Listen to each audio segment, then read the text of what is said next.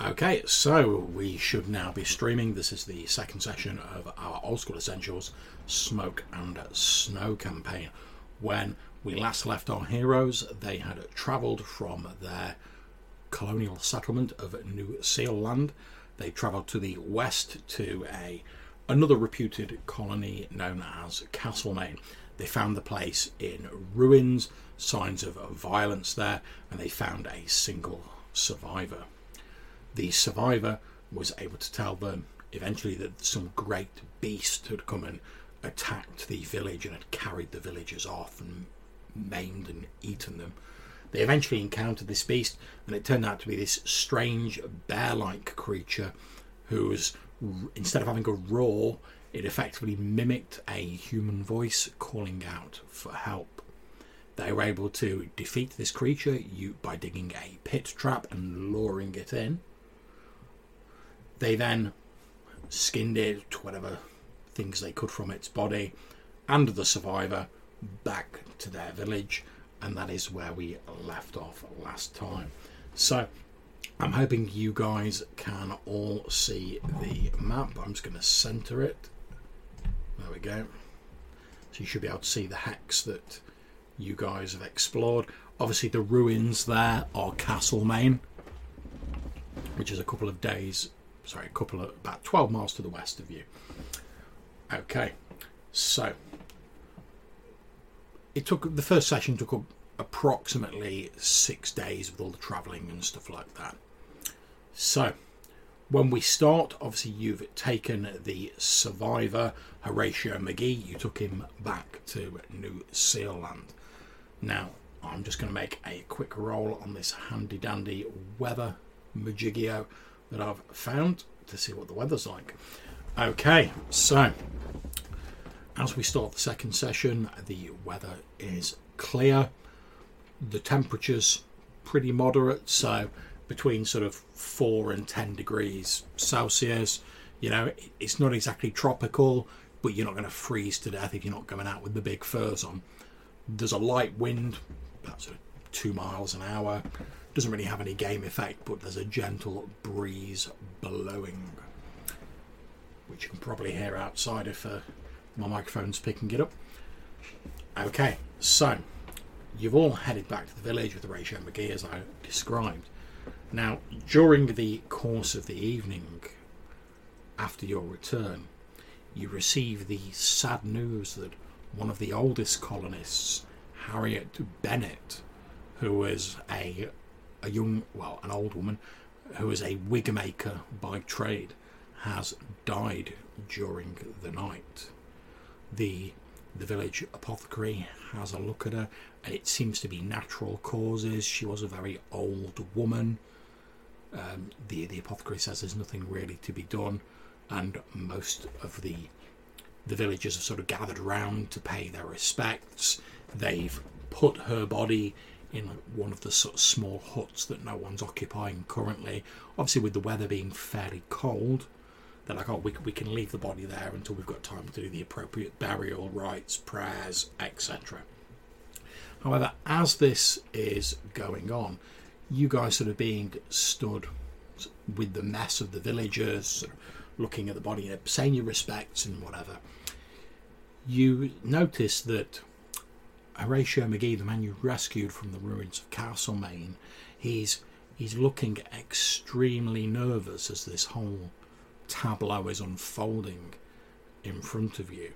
And you notice, and all of you notice, I'm not going to ask you to make a roll for it, but you notice that every so often when he thinks no one's looking, he keeps sort of nervously glancing at the body of Harriet Bennett, which they've basically sort of laid out on some furs and sort of covered her over with a blanket so that just her head's poking out. Her facial expression is fairly peaceful. She died in her sleep, so they've crossed her arms over her chest, wrapped her up in furs, and just like her head starting to gain the slightly ashen pallor of death is sort of poking out the top. But like I say, she's got a fairly peaceful expression on her face, died in her sleep.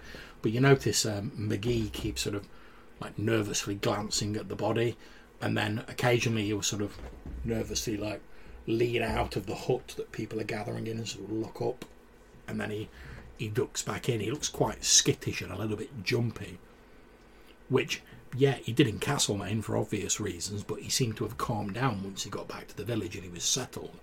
Whereas now he again looks very nervous and quite scared, to be honest. And how long has he been back here with us? He's been back here with you for about a day. Okay. And for the first day, he was kind of calm and collected. Yeah, once he got back to the village and you were like, oh, it's all safe here. You know, the village apothecary checked him out. They put together him some like tea and some like warm food, you know, because he'd been hiding out in his dank hut in like Castlemaine, not daring to go out and get food or anything.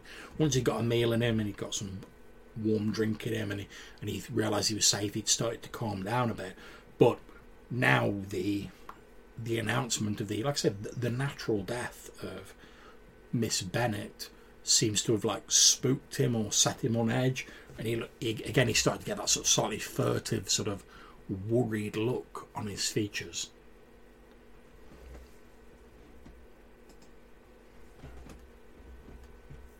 Over to you guys.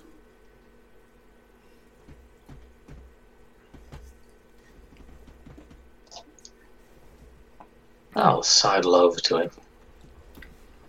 Yeah, not a problem. He's you notice as you sidle over to him that he's like obviously deliberately sort of stood as near to the door as he possibly can while still being like within the building. He starts a little as you approach and he's like, sorry, Oscar, I didn't see you there. Oh, I lost in your thoughts, were you? Yes, I know. It's very sad. Yes, very, very sad indeed. And he nervously glances over at the body again. Did obviously I'd not really met her, only having been here for a day. Did you know her well? Not especially. She was a wig maker and don't really require a wig. And I hear there.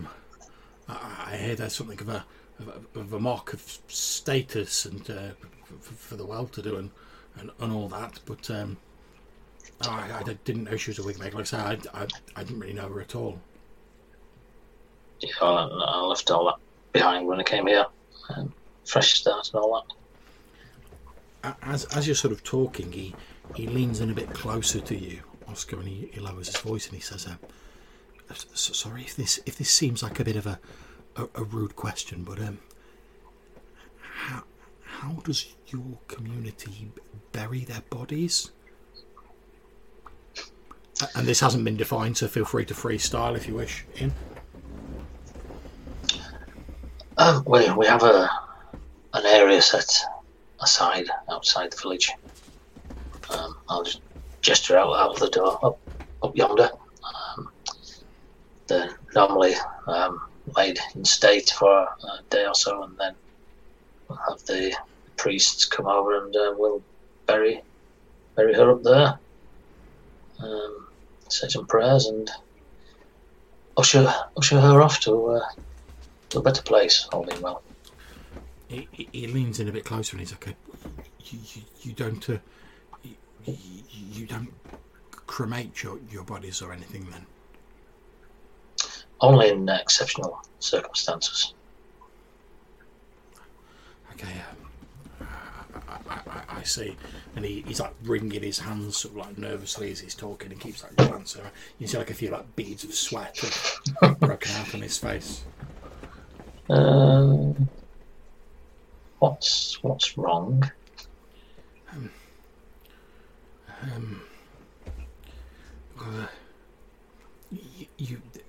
This is the first person you've lost since you settled here, isn't it? Mm-hmm. I don't know. I'm not sure. Is it? Yes. Yeah. Yes. Yeah. He says, "Look, you need to burn the body, or at least secure it in some way.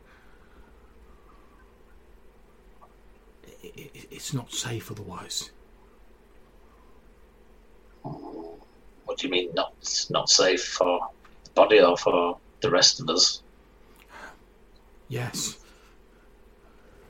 Yes, both. He says, listen, when we first settled in Castlemaine, as you're aware, there's a number of stone buildings already there, but we built some extra timber buildings to go with them. And when we were building them, unfortunately, a couple of the villagers were killed in an accident. A large log fell on two of them, and before we could help them, they had perished. We did rather like yourself. We buried them. I mean, because of the cold weather, we couldn't dig particularly deep graves, but we buried them. We said prayers and all that. However, that the next very night, as darkness fell, their bodies clawed their way out of their own graves, and they started walking. I tell you, walking out of the village, heading north. When one of the villagers tried to stop them, they slew him, only for him to then get up and follow them north. That's one of the other reasons I was hiding in my hut. It wasn't only that damn bear creature or whatever it was that I was afraid of.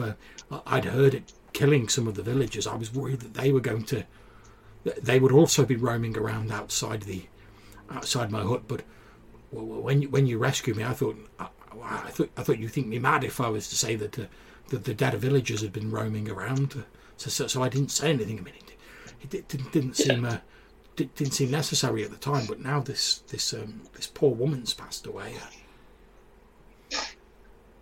So how long did it take for this? It was a soon when darkness fell on the evening after their death. That was when it happened in the village. Like I say, just look outside.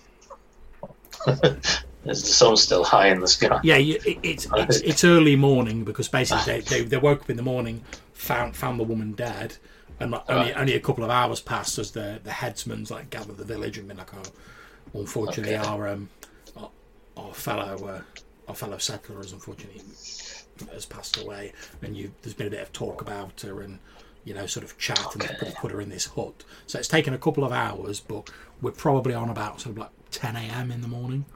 All right. So who do we have a priest? Yeah, you'll have a priest. Let me just have a look at the list of villagers I've got, and I'll pick one to be a likely looking priest.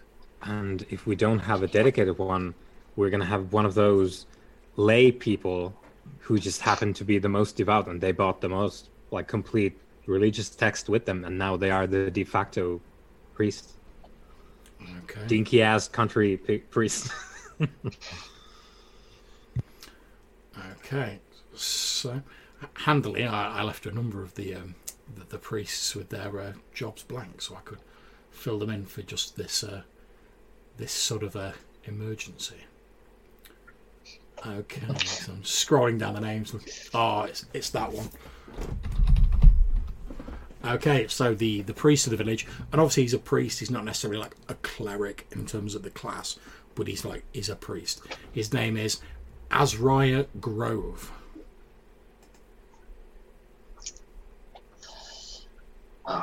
We should speak with Mr. Grove. He says, yes, possibly.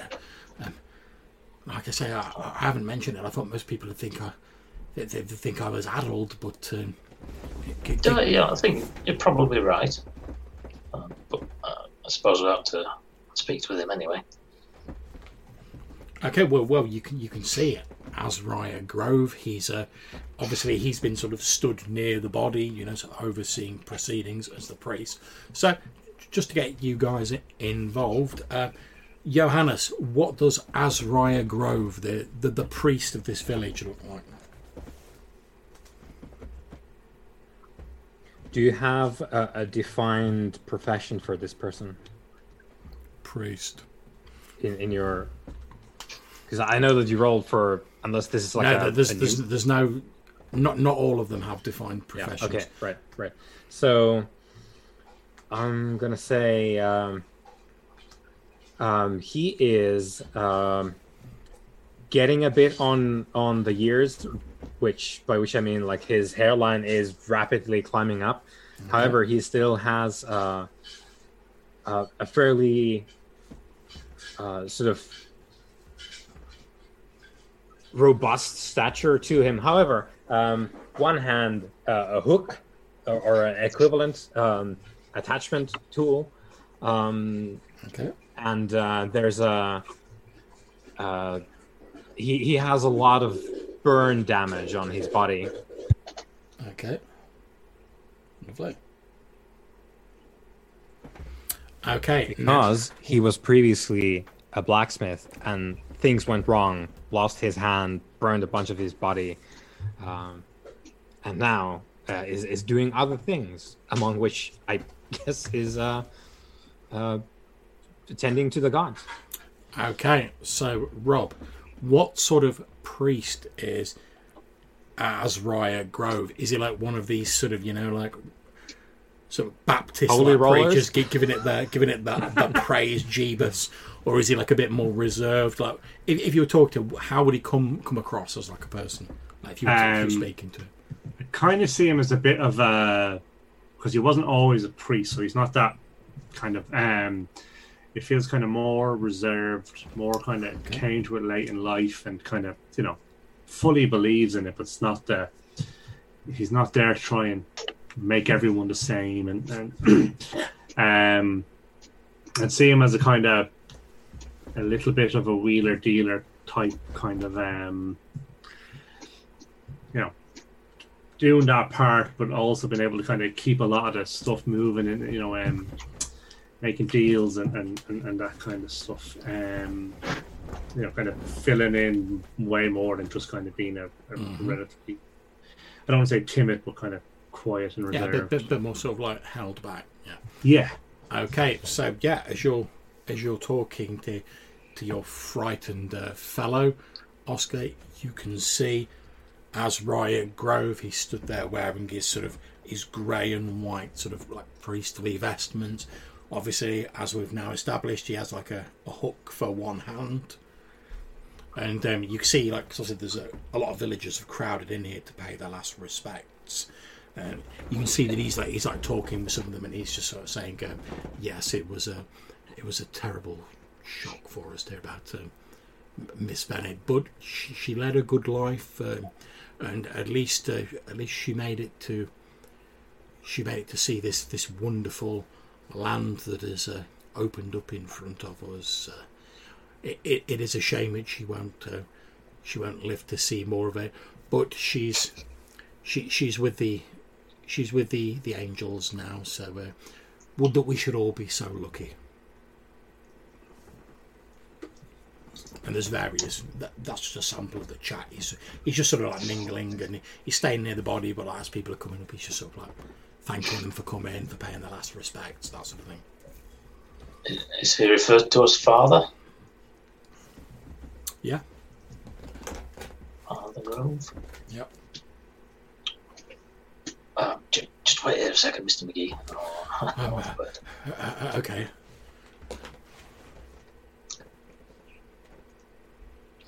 I'll move my way with trepidation towards Father Grove, because I don't know. Well, Oscar's not really sure whether he fears the undead rising, or the dead rising again, or this burly priest with a hook.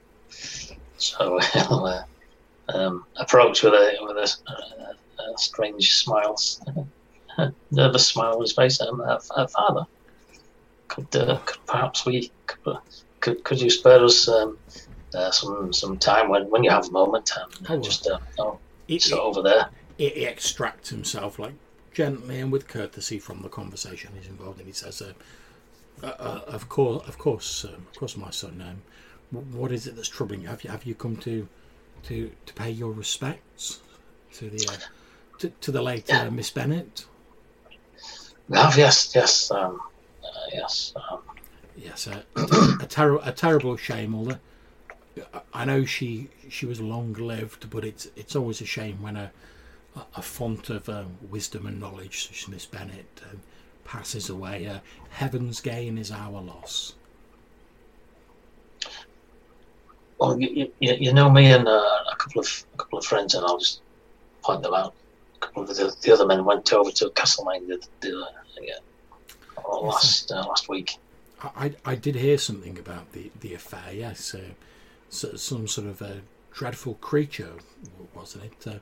I'd heard the reports that the settlement is now little more than ruins, which is a sad state of affair. I was actually speaking to the village headsman about whether once it's been cleared and is safe, of course, whether we could perhaps go over there and say some prayers for the people who tragically lost their lives in Castlemaine. Yeah, well, that's what I was going to mention. We came back with a gentleman, Mr. McGee, over there by the door. Oh yes, the nervous-looking fellow. Yes, nervous for a good reason, apparently. Well, if he is to be believed, and that's what I wish to speak to you about in private. Well, yes, sir. Well, where would you like to talk, my son? I'm always available and happy to speak to any members of the community about whatever troubles them. Perhaps somewhere a little more private later around lunchtime. I need to speak to the other gentleman as well. Well, yes, of course. He basically points to a spot on the edge of the village, and he said, "Well, why do we meet over there by that tree? Like say around about lunchtime, and then you can talk to me about whatever it is that's causing you such distress, my son." Yes, okay. I'll look over at the dead woman with nervousness as well. He sees you look over at her nervously. He obviously mistakes it for sadness that this woman has died. And he sort of very, very gently puts his actual hand on your shoulder and a sort of gives your shoulder just a gentle squeeze, and freeze rigid. Yeah, he just gives your shoulder a gentle squeeze, and he's like, "There's no need. You're worrying about Miss Bennet. Does you credit, my son? But there's no need to worry about it. She lived a good long life, and she will be with the angels now." And then he obviously takes his hand away. Good. I hope so. Yeah. Right. Until lunchtime, then, my son. Yes. Thank you. Bow and nod and move my way away. And he turns and goes back to chit chatting to the villagers and doing his thing. Right. Okay. I'll head over, collect Mr. McGee, and then head over to John Cameron. Who goes at Oscar? Oh, we may have a problem. Oh yeah? What kind of problem? A Walking Dead problem. Walking Dead problem? Okay, at which point, John Cameron, can you please roll me a d6? Oh no. You're alright, just don't get a 1, you'll be fine. When has that ever happened, John? There you go. So despite, as you say it, John Cameron being an undead problem, everyone else is too busy, chatting amongst themselves, bit of village gossip, and dearly departed and all that sort of thing. So they don't overhear that. And to be honest, Oscar, you've been steering him away while you were saying this. So you'd sort of just got him outside. And he's like, Walking Dead problem. But yeah, no one's overheard you. It's fine. Shush. Sorry. Mr. McGee was telling us, and I'll let him explain to you. I'll go and find Weimar. I'll go find Weimar. Okay. So I'll leave them till they're bobbed back in for. Yeah. So you go back in to get Weimar. Whilst you quickly get Weimar and rejoin John outside. Horatio McGee has reiterated what he just told to Oscar to you, John Cameron. Okay. And tell me, these undead, Walking Dead. The what now? Yeah, Walking Dead, apparently. And Did I they- make the walking motion. So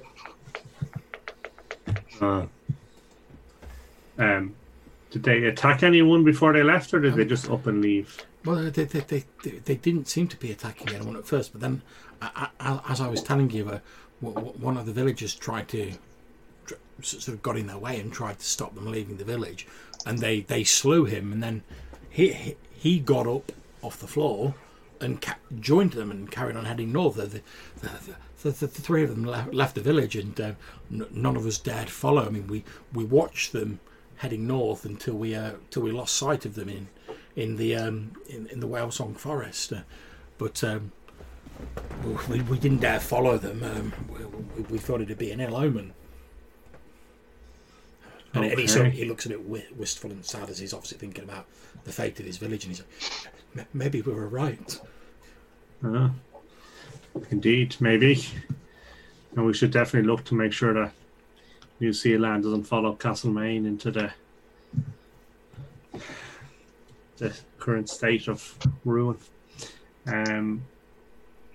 So I've arranged to have a meeting with Father at lunchtime. I think the four of us should be there. So I'll drag the two boys aside and leave Horatio McGee kind of there for a second and just he stood there on his own somewhat. Are we sure this guy is not mad? With his talk of Walking Dead. Should we really be telling people that we believe in such a thing? He looks genuinely scared to me, and Yeah, so he's people- doing some weird shit. people see some things when they experience really bad things like you would have in Castlemaine. Could be in his head. Now, I don't know. I'm not really your sage to know about these things, but what I do know is when you see, let's say, things go wrong, as they do, when things like the bear creature comes up, starts clawing people down, eating them in front of you, there's a good chance that you're not going to be okay afterwards. It's just the way we're built. Like, it's... But I don't know. I'll like, I've seen things, heard things like this before from people who saw things they couldn't handle, and that's fine. And we should probably give him a place to stay here, where he feels safe, at the very least. But what do you think the father is gonna have to say about this? I think he may have some more pertinent questions. Hopefully, he should know some scripture things about it. I don't Yeah, know. well, that would be the sagely thing that I am not versed in. Yeah. Okay, yeah, good. Just take that into consideration. Might be he's just broken. It's not unusual. Like, I've seen some stuff, and occasionally I can't sleep. But yeah. I guess the father will tell us what to do. Though I don't know, like, what's the recipe gonna be? Are we going to find, I don't know, wolfsbane, garlic, put it in with the coffin? I don't. What do you do when you're trying to not have a Walking Dead? Is it?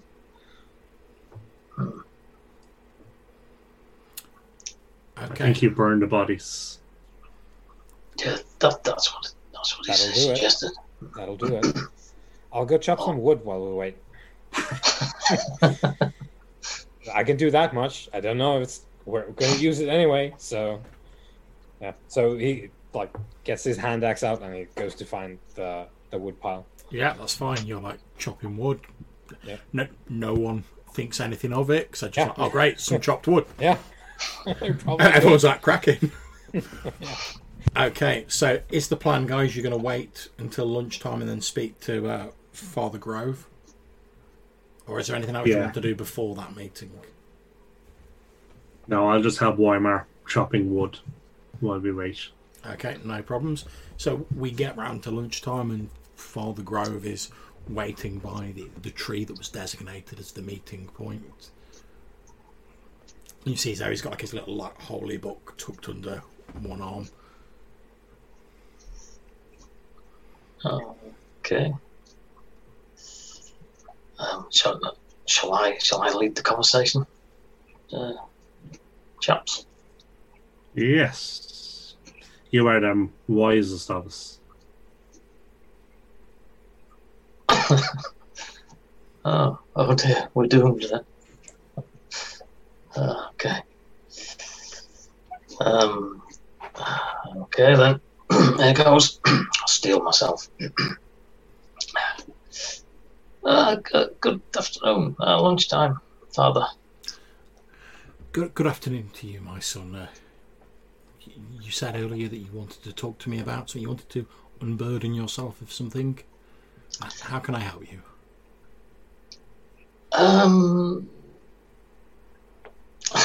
Look at the others. Tell him. What does it say in your book about things that shouldn't be moving anymore? Things that have passed on. He looks a little puzzled, and he's like, "I'm sorry, my son. I don't think I quite follow you." I give him the motion of like dead, and then he says, "Well, it's not a question I get asked very often, but that there are ancient tales about in the old days in Valcona," and he sort of gestures with his holy book sort of around at the landscape. But before our people had to leave, when those who dabbled in forbidden arts misused their talents, but before the great ice age had been brought onto Valcone, there are tales that there were people who wielded mighty and blasphemous sorcery that was capable of such things, and obviously there are cautionary tales of people who, through debauched or evil behaviour, open themselves up to possession by certain malevolent and devilish spirits.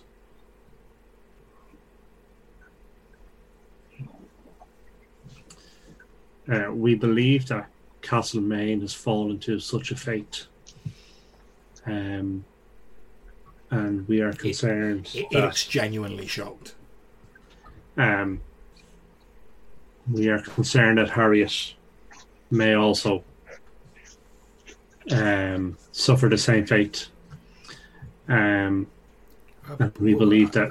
I'm sorry if I seem a little incredulous, my son, but all of the tales and the legends I've just told you about are old parables and are old tales from our holy books. I've never actually heard the like of anything happening from any reliable source within my living memory. Yes, but we are only newly arrived, Father, and this land is not like any other. We ourselves have seen a bear that spoke with a human voice, and wore a skull on the outside of its skin. That was not a good time. That was bad. This is not a land like any other. He says, "I'm sure you are right, my son. After all, I shudder to think what blasphemies and vile perversions of nature still roam this land as payment for the hubris of our our ancient forebears dabbling in these devil sent sorceries all those years ago. And tell me, Father, would you see fit to see Harriet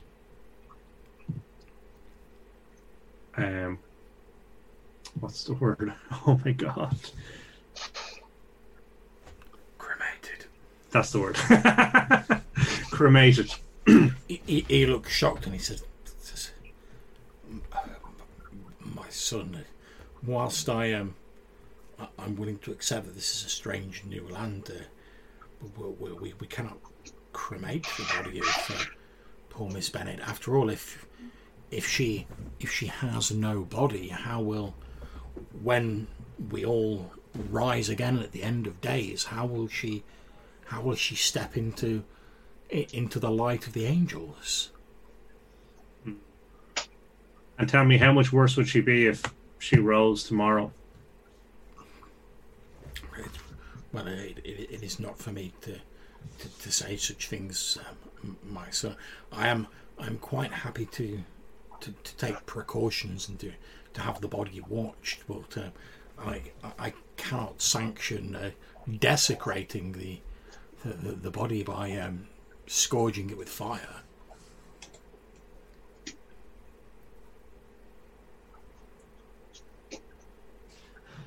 Normally we do so only under the direst of circumstances, when they're and I already know what you're going to say to this, my son, so please forgive me. But only when there is like an infection or a clear danger to those still living.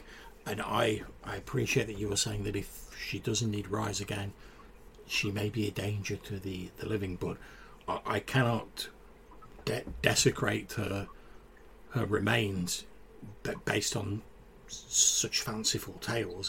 And please do not think that I believe you are intentionally trying to deceive me. It's just I cannot go to the other villagers with such a fantastical tale and say that because of this we need to have our body consumed by fire. Yeah, we need proof.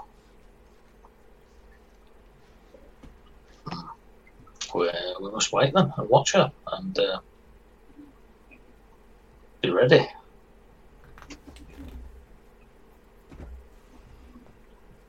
Okay, so what's the plan, guys? So it's about lunchtime now, John, is it? Yeah, just a little bit, a little bit after lunchtime. Okay. So, and from McGee's story, we believe that they rose kind of around midnight time, in the middle of the night. He said as soon as it got dark. Oh, as soon as it got dark. Okay. And I'm guessing it gets dark summer-ish, right? So it gets dark about 8 o'clock. Yeah. Okay. So I think I would like to spend the day hunting, trying to build up our food stores, and then we should watch where the body is as darkness settles, and try and see what happens. And then I guess amongst ourselves we should decide whether, if McGee is right and she does rise, are we going to try and do something about it, or are we just going to follow her and see where she goes, knowing that there may be multiple creatures. That's an interesting idea.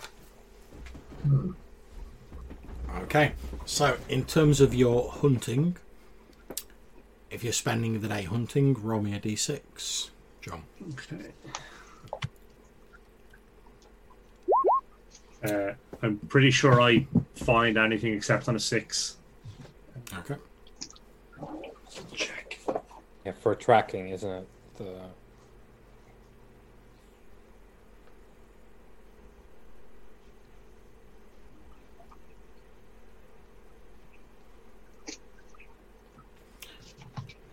So whilst Rob's looking that up, what are the rest of you doing during the day?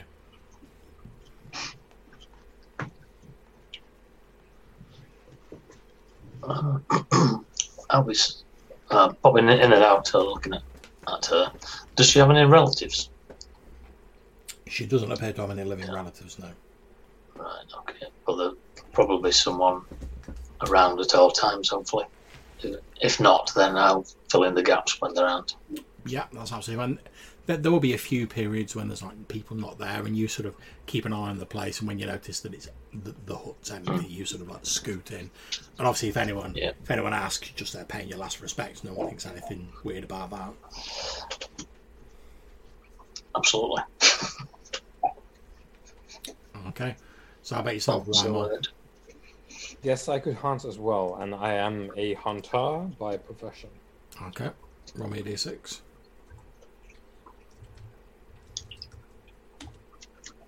A6. Okay, so unfortunately you have not managed to hunt anything this day. So I find it on a 5 or 6 chance of finding prey, but it doesn't seem to say how that turns into food or hides. Okay, let me have a quick look then.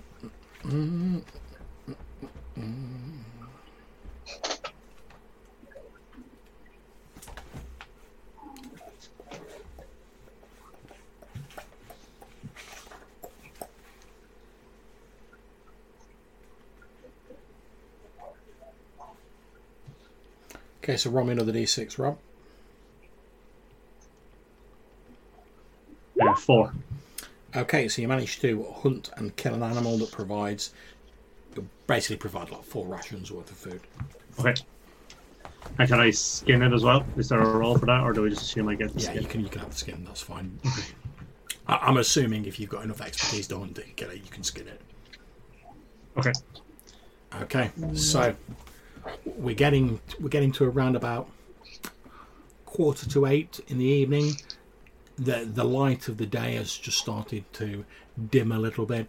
The temperature has started to drop noticeably as obviously the sun's setting beyond the horizon. You notice like, the few people about in the village, most people are sort of starting to like settle in for the evening because there's no point being out and about and trying to do much when it's so cold. The few people who you do see about, you notice they've got like more furs on and more sort of like hard wearing clothes. But gradually, as you watch, you start to see like candles and sort of lanterns, etc., sort of be kindled in the windows of the various like sort of 5 big huts that make up the village of New Sealand. Obviously, there's no light in the sort of small, sort of serviceable like wooden hut that Miss Bennett's body has been placed in. As it starts getting dark, where are you guys going to sort of situate yourself? Does the hut that she's in have a flat roof? No, it has like a... An apex roof, okay. Does it have like a porch? No. No, okay. It's basically just like a small wooden hut with like a sort of thatched roof. Yeah, okay. So I don't really want to spend hours on the apex roof. So I guess I kind of want to kind of hide at the side, kind of fully expecting her to walk out. I don't want to be in her line of sight, but I want to be nearby so I can get behind her. So I'm kind of just at the side. Yeah, so tucking yourself into the side of the hut. Yeah, that's fine. Okay, how about yourself, Oscar? Where are you going to be stationed? I'll be inside the house, I think, inside the hut. Okay. In a corner, some shadows. Nice. One more. Yes, I'm outside with a fire. Okay, that's absolutely fine. You've built a small fire. Yeah, just a fire, nothing fancy. Okay, so now where are you going to have like Mr. McGee?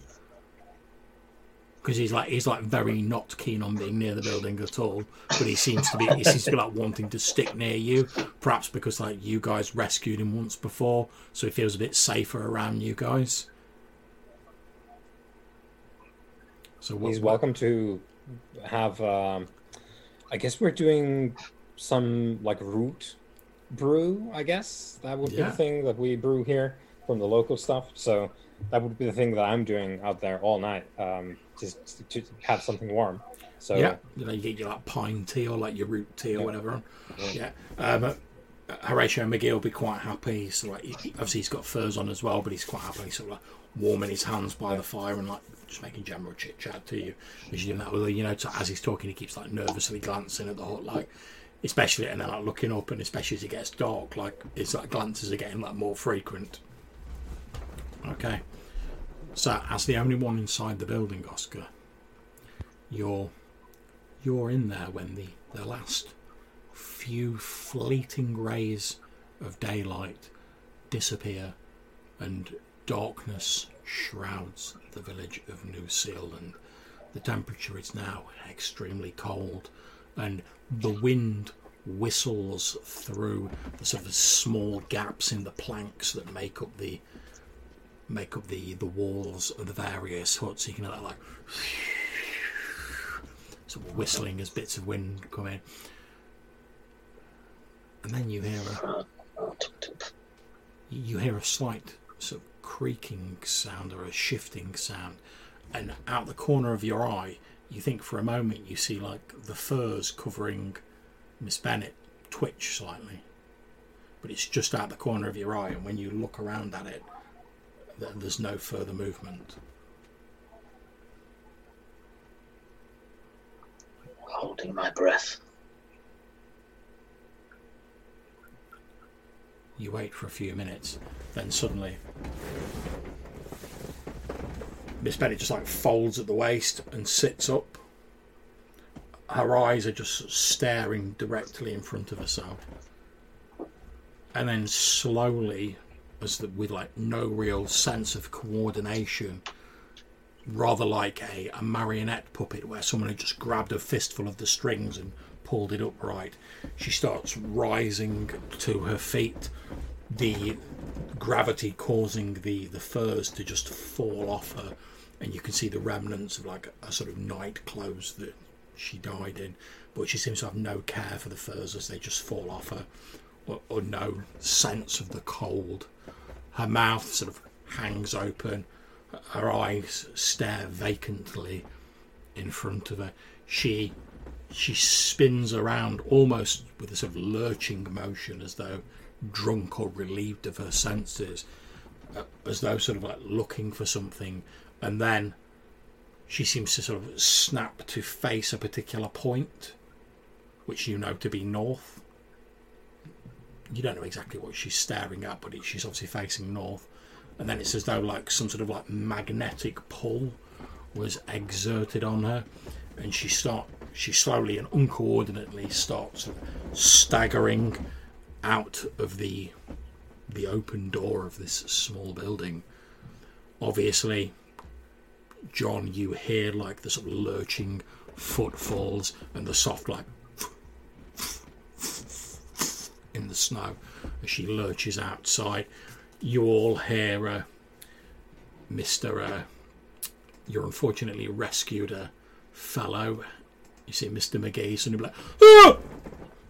As he turns around and sees her lurching out. While I'm obviously in the flickering firelight, you see this vacant, slack-jawed, still pallid with the greying pallor of death, this shambling figure, its bare feet dragging through the snow, seeming to feel no impact from the biting cold that you're only really comfortable in because of the warm embrace of your fire. This creature, whatever it might be, seems to care nothing for it. It staggers and lurches out of the building, and then again, as though it perhaps hears a call or is attracted in some way, it wheels around rather drunkenly until it's facing north, and then starts shuffling towards the outskirts of the village, heading north, seeming not to, it sways around and like must have seen you by the fire, but it doesn't seem to care. All it seems to be bothered with is going north. How do you all react? Obviously, you all know this is going on. What do we do? I don't know. Call the priest. Where's the priest? Where is he? I'll appear in the doorway. Are we following it? Her? Sorry? Her?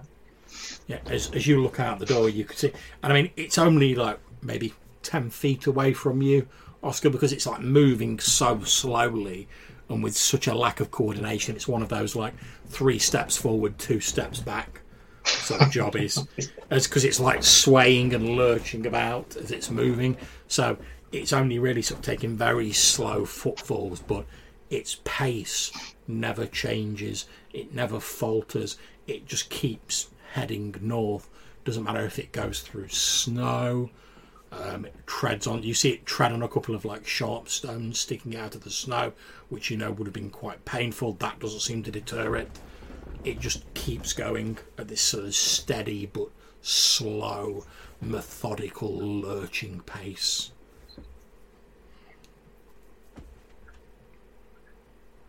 Okay, I can go get the priest. If you have torches, I should suggest you light them up. Yeah, I can definitely light a torch off the fire. Yeah, no problems. So I'll get a log for my fire, and I'll go to the priest's house. Okay. Just to let you guys know, it probably isn't relevant in this scene, but for future, a standard torch burns for about an hour, which is 6 non-combat turns, because non-combat turns are like 10 minutes each. But it's probably not going to be valid in this career, effectively like real timing it. So. Okay. But yeah, you just like you grab a torch and light it in the fire, not a problem. So what I'd like to try and do, John, is with my rope, try and turn it into a lasso. Okay. And try and rope Harriet, and then with Oscar hopefully helping, I want to try and pull her back and stop her going anywhere, but stay whatever the 40 odd foot that we would be away from her. Yeah, that's fine. So what I'm going to ask you to do is, can you make me a ranged attack roll? Obviously, don't worry about the damage. This is just to see if you can like loop her with the lasso. 11. Yeah, that's fine. You obviously you've not got a great deal of time because you'll be getting out of range. So you quickly like knot it together, swing it round, throw it. It goes over her head. She doesn't seem to pay it any mind whatsoever. Slips down to her waist, at which point you obviously like pull it to tighten it, and as you say, presumably both you and Oscar have like grabbed hold of it. You don't find stopping her progress very difficult at all, because there's 2 of you and she's moving fairly slowly. She doesn't show any sign of realizing that she's now tethered, and just carries on sort of like trying to plod forward, but with you guys holding her back, effectively she's just sort of like shambling on the spot with this rope connecting you to her. Okay. So we'll just hold on and wait for the priest then. You were going to get the priest, Wymal. Yep. Okay, so as you head over to one of the sort of large huts that the priest lives in, you actually see sort of like he's already coming out of the door, perhaps having heard the scream from Horatio, and as he's coming out the door, he's like, "Oh, what's all the commotion about?" It's one of those legends. Come this way. At which point he looks past you and he sees obviously that the lasso and the lassoed zombie and you two holding onto it, and he's like, "Oh, saints preserve us!" And he goes with you, Wymal. I don't know that they will, but I do have fire. But when we get close enough, I will just hand him the burning log. I'll get another one from the fire. Yeah, he takes the torch off you. You're all torched up. Yeah. You see, like as you get like a bit closer to this zombified figure, it doesn't seem to show any signs of like noticing your presence even. Yeah, it's completely oblivious to everything except the north. Yeah, it's just sort of like trying to shamble forward with this rope. As you follow the rope back, you can see like John and Oscar like holding on to this rope, so like keeping her in the spot effectively. You see the priest sort of like moves in a bit closer, and he's looking at him. He's like, "Oh, dear Lord, this is an unholy thing." If only somebody could have warned you.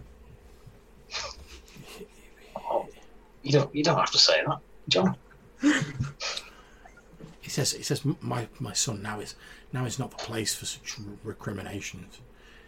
He says, my only concern is returning this poor good woman, and he gestures at the zombie, to a rightful rest. And he pulls out obviously a pocket prayer book effectively, and he immediately starts sort of reciting a number of prayers from it, which after a couple of minutes it becomes obvious isn't really doing anything.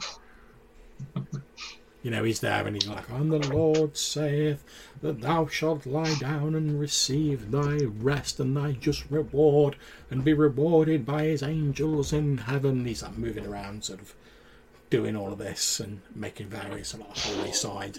And like I say, after a couple of minutes, it becomes obvious that's not doing anything. But that doesn't seem to be deterring him. He's still like, "And the Lord saith."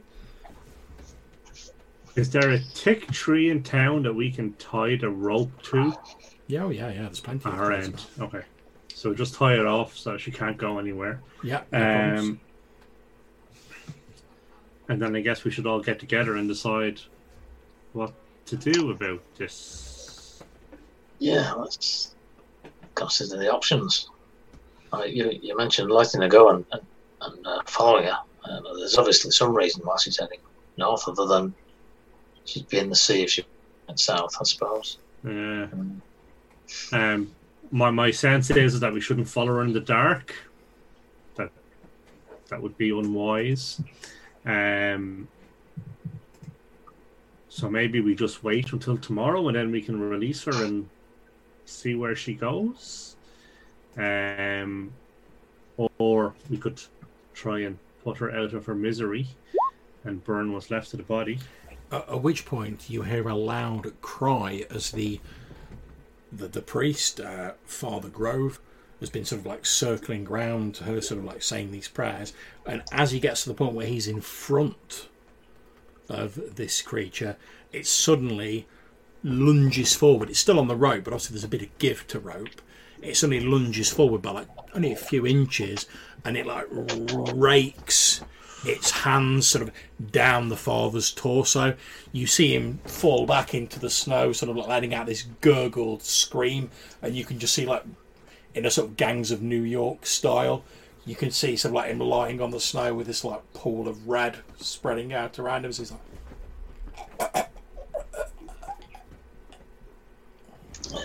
Great.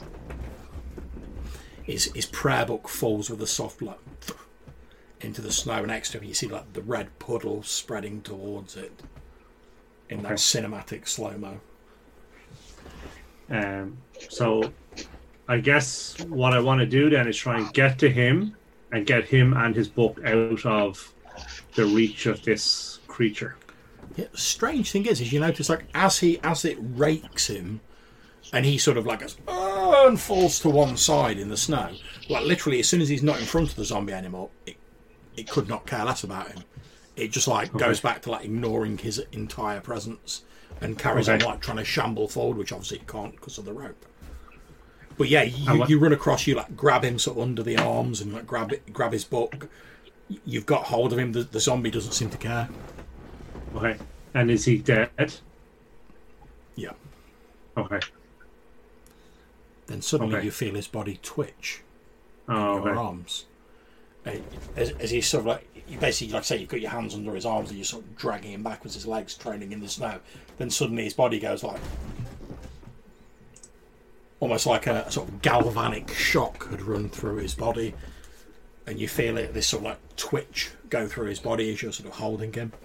How do you respond? I kind of throw his body away because I remember McGee saying that people killed by these creatures also rise. Yeah, you basically sort of throw him away from yourself and he lands face down in the snow.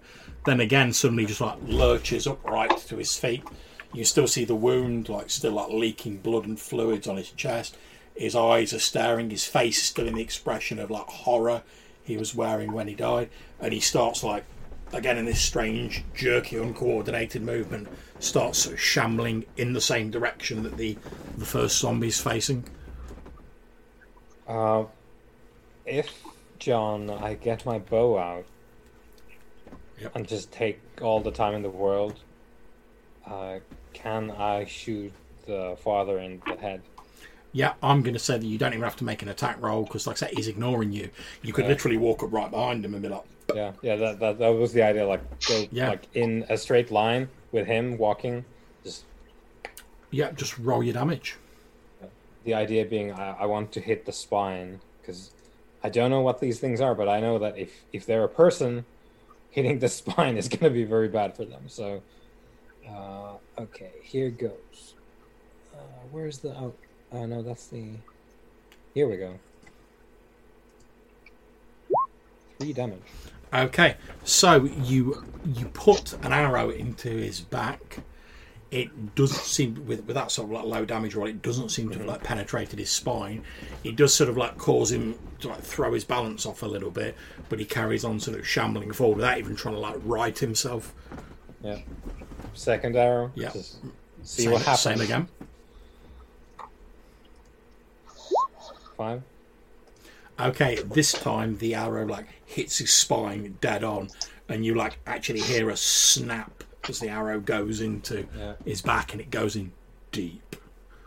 At which point he falls to the ground. You can see that his like legs now appear to be useless, but you can see that like even now he's like pulling himself like forward very slowly. Although you can see that like a lot of like the motive power, let's call it, has gone out of this creature. It's like I hand my longbow to if McGee is around. I'll sort of off the bow to him. It's like you take care of that now, and I'll get my short sword out.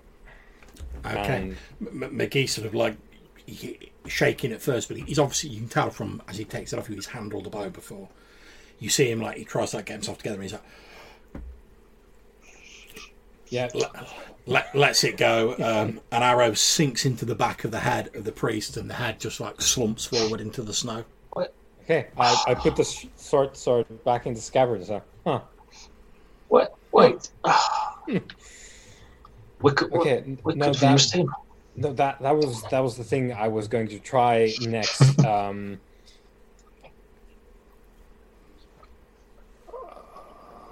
Obviously, the zombie of like Miss Bennett's still there, like attached to its rope. Yeah. Like.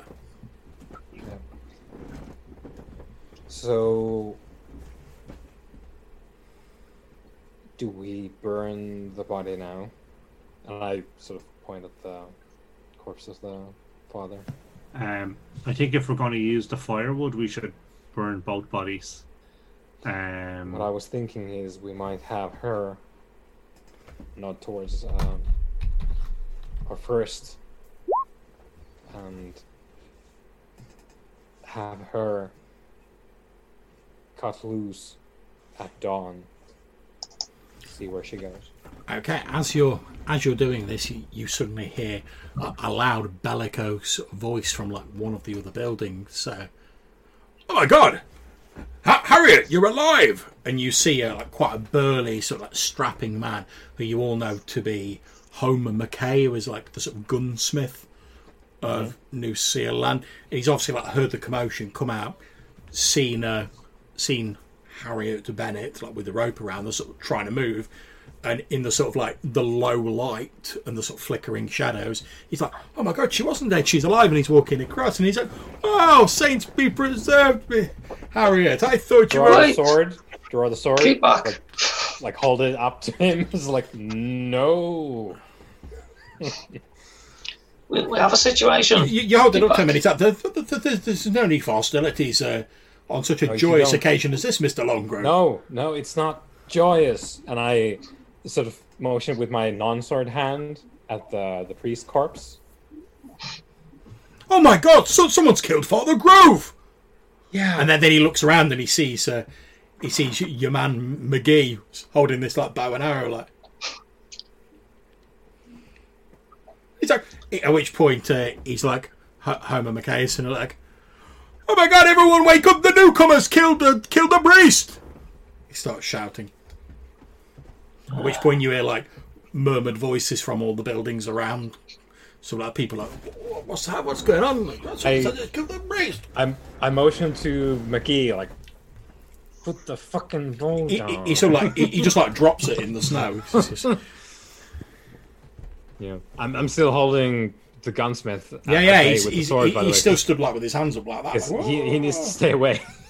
So, at which point, like the other villagers, like all looking like very sleepy, have started to like come out of the building. And like, what's going on? Someone's been saying that someone's killed the priest, and like a few people sort of like exclaim loud, like, as they see like the arrow riddled body of Father Grove like lying in the snow with his blood around it. I guess so I will step forward and just say with my musket, kind of pointed in their general direction, to say that Miss Bennett has risen from the dead as some sort of unhorrid creature, and that she slew the priest. Someone at the back of the crowd like, risen from the dead, poppycock! And I'll indicate that they should come around and look at her face and see that she is not. The fingers probably as well, because there was clawing. So at which point a few people do sort of like. I mean, you obviously you tell them to like give a wide berth after what happened to the priest, but a few people do move round to the front, and when they see the sort of vacant stare and the dishevelled, unnatural pallor of Harriet. A few people are like, oh my lord. Like, a couple of people look like visibly like they're about to be sick. But gradually the cries subside from like, oh my god, the newcomers murdered the priest. To sort of like the sheer like shock and horror of they can't deny the proof that you're showing them. I mean, they're like, oh rubbish. People rise from the dead, and you're like, here is a zombie.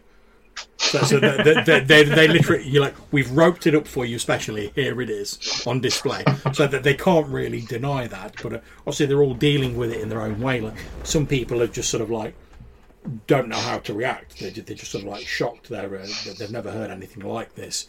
Other people are like slightly more sort of keeping it together a bit more, like, oh, what should we do? Oh, I don't know. I've never seen anything like it.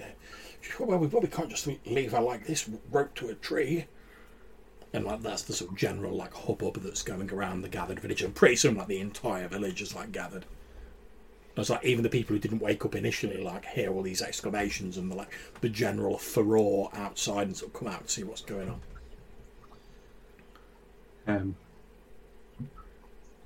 So I guess myself and Weimar and Oscar will kind of take a step aside, and then so we think we should burn the priest's body and potentially release Miss Bennett in the morning and follow her during the day to see where she goes. It might be useful to damage her legs so that she moves rather slowly. We'll wait until we get out of the village first.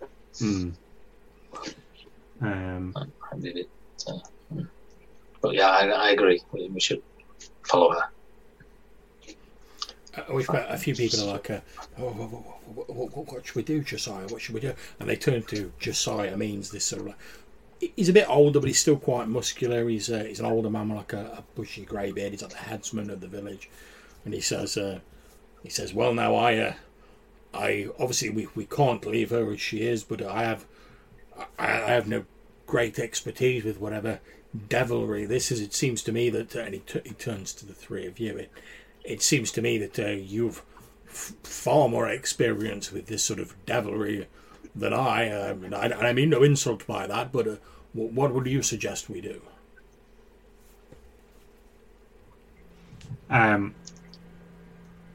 I suggest that we burn the body of Father Grove. You notice so like a few people are visibly disturbed by that idea. And I understand that upsets you, and it upset Father Grove when we suggested that we do it to Miss Bennett. But there is no doubt that Father Grove will still be alive had he listened to us. Okay, at this point, I'm going to ask, can you please roll me 2d6 and add your charisma modifier to it?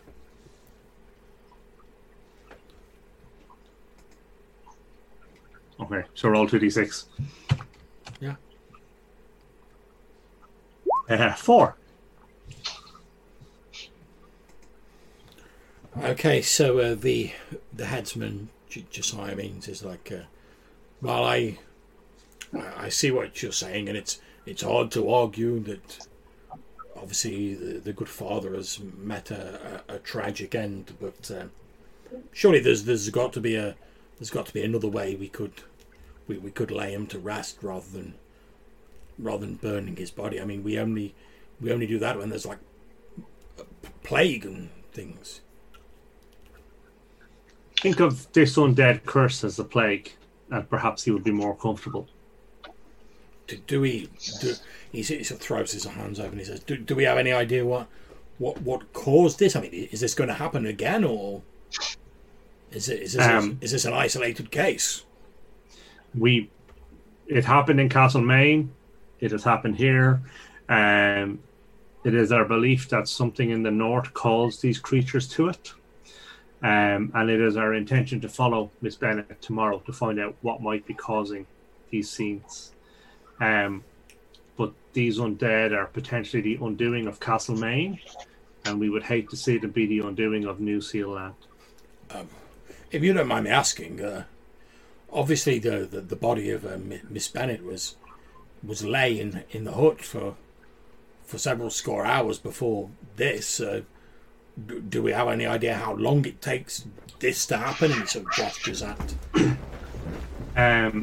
We believe it happens at dusk, the first day after the body is the person passes. But we know that if a person is killed by the creature, they rise immediately. He says, as the father did. He says, might I, since I still can't countenance the idea of burning people, might I suggest a compromise? Perhaps when a person dies, just to be on the safe side, if we bind their body with strong rope and we bury them deeper, perhaps with a stone atop them or something similar, would that suffice? Since it seems that this, he doesn't even like have a word for it. This seems to be the rope that's been used seems to be effective. Perhaps if we bound the bodies of the dead before burial, that would prevent them from digging their way out, I suppose. Would you think that would work as a compromise? I mean, you can already see how when you mentioned the mere idea of burning the bodies, how the villagers took it. I do not know enough about these creatures to know that will work. I do not know how long this rope will, keep Miss Bennett here. It may last all night. She has been roped for all of 10 minutes. So, me and mine, we are aware of the risk, and we are very unlikely to be slain by such a creature. But you and the townsfolk, are not as experienced as we, and there is a real risk that a creature of this nature, if the father rose again tomorrow night, that he could kill many people. And that those people would rise, and then they could kill more people. It's a good compromise for the time being, I think. Well, what I suggest then is that we, if we should have the misfortune for anyone else to pass, that we bind their bodies, as I've said, and we perhaps place a guard over their grave for the first 3 nights, say, to make sure that they do not rise. How does that strike you? Yeah. And then perhaps if that is not adequate, perhaps then I will try and once again broach your suggestion to the rest of the village, because then at least I can say that we've tried other means before resorting to that. Yeah. Very well. As Oscar says, it's worth a try. Very well. And he turns around and he starts talking to the villagers, explaining that that's what they're going to do. And then he says, what about... and he gestures at the zombie that's still alive. we will leave her here for as long as possible, and we will follow her when daylight comes, and see what evil calls to her. Very well, if you think that's for the best. And at which point he nods and he starts turning to the village, and he's basically trying to like calm them all down, saying everything's well in hand. Everyone should go back to their beds, etc. And he's quite a persuasive fellow, obviously being like the headsman of the village. And he slowly starts sort of like calming people down and persuading them there's nothing to be done now, And everyone starts sort of slowly heading back to their beds. Or there's a few like rueful glances in the direction of the father's corpse and the still sort of shambling on the spot figure of Miss Bennet. Do we have any really old people or quite ill people in the town at the moment? Well, Harriet Bennet was the oldest. There's no like really old people. All right, and there's nobody sort of like on the deathbeds. Yeah, there's no one there with like a hanky like. Not at the minute, no. Okay, well, at least perhaps there may not be any more fatalities while we're away.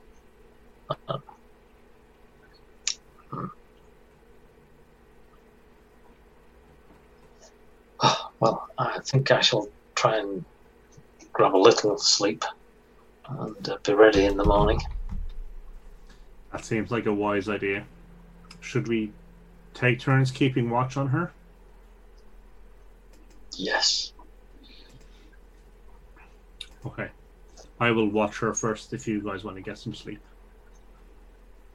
Right. Okay. If anything goes wrong, I will fire my musket.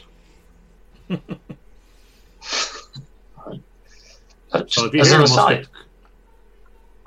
Sorry, go on. So if you hear a musket, come running quickly. All right. I was just wondering, as an aside, John, how often or when will the next supply ship be arriving? Supply vessel? What, for your settlement? Yeah. There won't be a supply vessel. Right. The idea is you were basically like a sort of boat of pilgrims looking to like make their own way here. So there may be like other boats bringing pilgrims, or there's certainly probably like smugglers and pirates and the like. I mean, once there's more settlements, there might be sort of like more mercantile interests in the area, but currently there isn't. Right. Okay then. That answers that one. Okay. It was just something to do with my backstory that I was wondering about. But, Okay, so since you guys are all like resting for the evening, I'm going to suggest that we take a 5-minute break there, guys. Use the facilities, refresh your drinks, etc. We'll come back in about 5 minutes and we'll pick up with the dawning of a new day. Okay, so back in 5. Okay.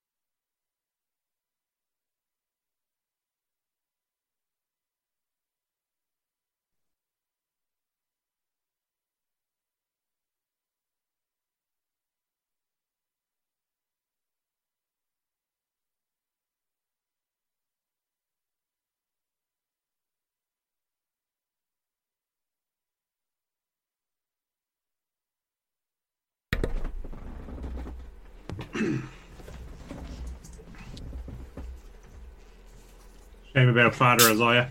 That was such a good priest name. Yeah.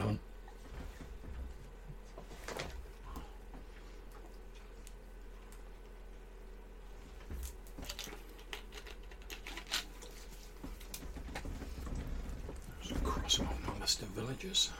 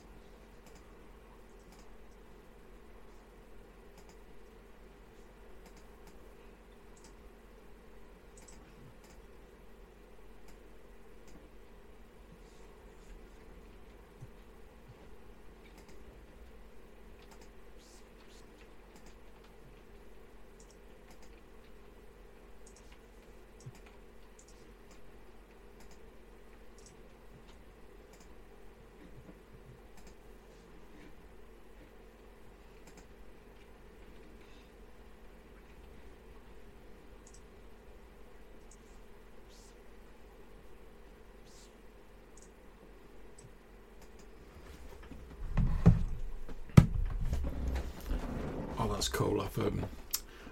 I've signed up to because I back Colin's like Patreon.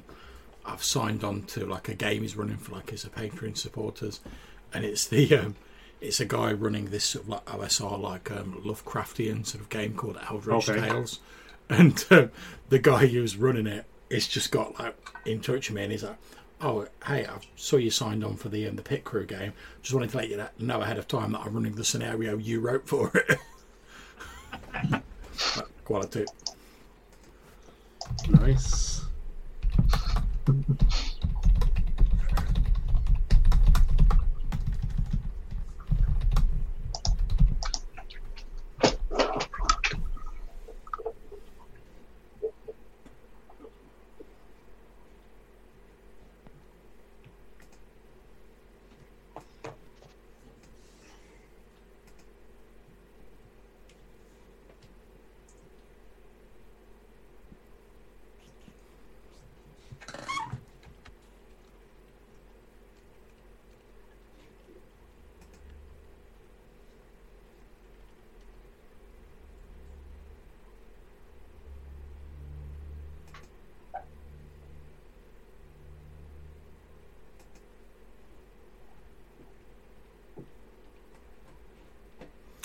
Okay, so we're all back. So you watch the zombie throughout the night in various sort of different stages. It carries on shambling, doesn't get anywhere because of the rope. Which of you is on the last watch? Up to you. I went first, so it's one of the guys. Yeah, it'll be me then. I'll get the most. Okay, so Oscar, you're on the last watch, which means you're on watch as the sun starts to rise above the horizon, and as the first rays of the sun fall upon the shambling body of Harriet Bennett, it falls to the ground once more, seeming to be an inert and very, very dead corpse.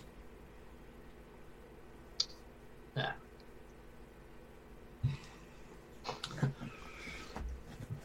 Okay, then. Well, I'll be standing over her as John arrives. Yeah. So as you got the rest of you guys start arriving, you basically find the dead body of Harriet Bennett, rope still around its waist, attached to the tree, and Oscar's sort of stood like looking a bit puzzled, like over it, like looking down at it. Well, I might have a problem. Well, what did you do? Well, me. It was that thing up there. Sunlight, apparently. and sends it back to its Okay. inanimate state. I would suggest we do what we need to do during the day, but we watch the corpse until sundown. See what happens. Okay. Very useful information, I feel like. So it seems likely then that both corpses will rise at dusk. I don't know. She is not damaged, so. But I suggest we watch this. We change nothing. We wait until dusk. See what happens. Yeah. Okay. So, is there anything if that's the plan, is there anything you guys want to do during the day? I'll go hunting again if. Yeah, that's fine. Yeah, and the big idea being that during the day when someone else is doing the watch, I'd chop enough wood so that we can burn these corpses. Okay. If so becomes necessary. So yeah, during the day, a few people have come up and they've sort of asked about Father Grove's body, because obviously they don't just want to leave him face down in the snow with like arrows sticking out of him. Yeah. But since they've all seen the sort of the headsman of the village sort of like deferring to you guys when during the situation last night, they're sort of a bit like, can we move his body? Yeah, and I'm going to be like, if it doesn't move after sundown, then yes, we're going to burn it, and you're going to help me carry it over there. So you But say until burn then, it, we like, don't. Do you? Okay. So just wait until sundown. We'll figure it out. okay. No one touches anything until sundown. Okay. Yeah, one of them starts to be like, oh, can we? And you're like,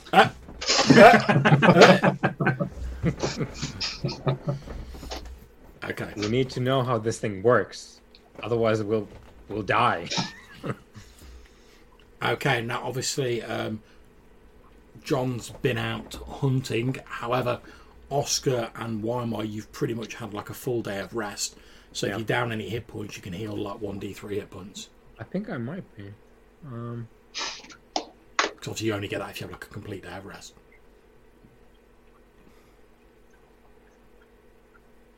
Oh, yeah, well, I'm one down, so I'll just heal that. Yeah, boom, done. Right. Because effectively, listen, I'm not counting the chopping of the wood because you don't really gain any tangible benefit from that. It's just like a flavour thing. Yeah, I'm not doing that 8 hours. Yeah. But because basically you guys have just been chilling and been like, don't touch our body. It's like hands off the corpse. Yeah. I can't believe I need to say it. You guys have just been like sort of shacked up next to the body. It's been like, leave it. Like, there's that one guy who's like inching closer, like pretending not to look. Just going to pull one of those out.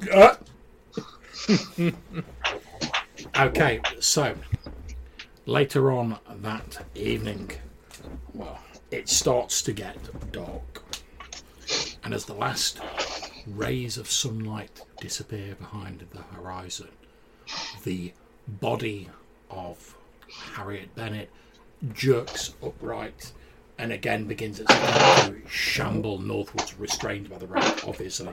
The body of Father Azariah Grove does not rise. Suggestion. We burn Grove's body, and then we try and see where Harriet would go. Take the rope, still attached to her, follow her, see what happens. Not to get like lost in the woods or anything, but just see like the rough, like where she's going. If we keep the rope, then we won't lose her in the dark. Yeah. It's very true. And you know from your previous experience that she doesn't even seem to be like cognizant of the fact that she's got the rope around her. As long it basically seems from your observation, as long as like nothing directly gets in front of her, not bothered. Because as soon, like you say, with Father Grove, as soon as he fell to one side, it was just like it didn't exist anymore. Yeah, no object permanence at all. Yeah, pretty much. It was just like, I've killed you. So what? Yeah, no distractions anymore, so that's good. So yeah, I'll like talk to a couple of the villagers. Like, let's get the fire going for Grove. Okay. At this point, can you roll 2d6 and add your charisma modifier? Moi? Yeah. Because you're trying to persuade. Because they've got this deep-rooted religious belief that like you shouldn't desecrate or like burn a body, and you're like, come on, guys. Yeah, I wasn't aware that I was asking, but let's see how. well, you're sort of saying, come on, guys, let's get this dealt with, and they're like, yeah, we'll see how that goes. So.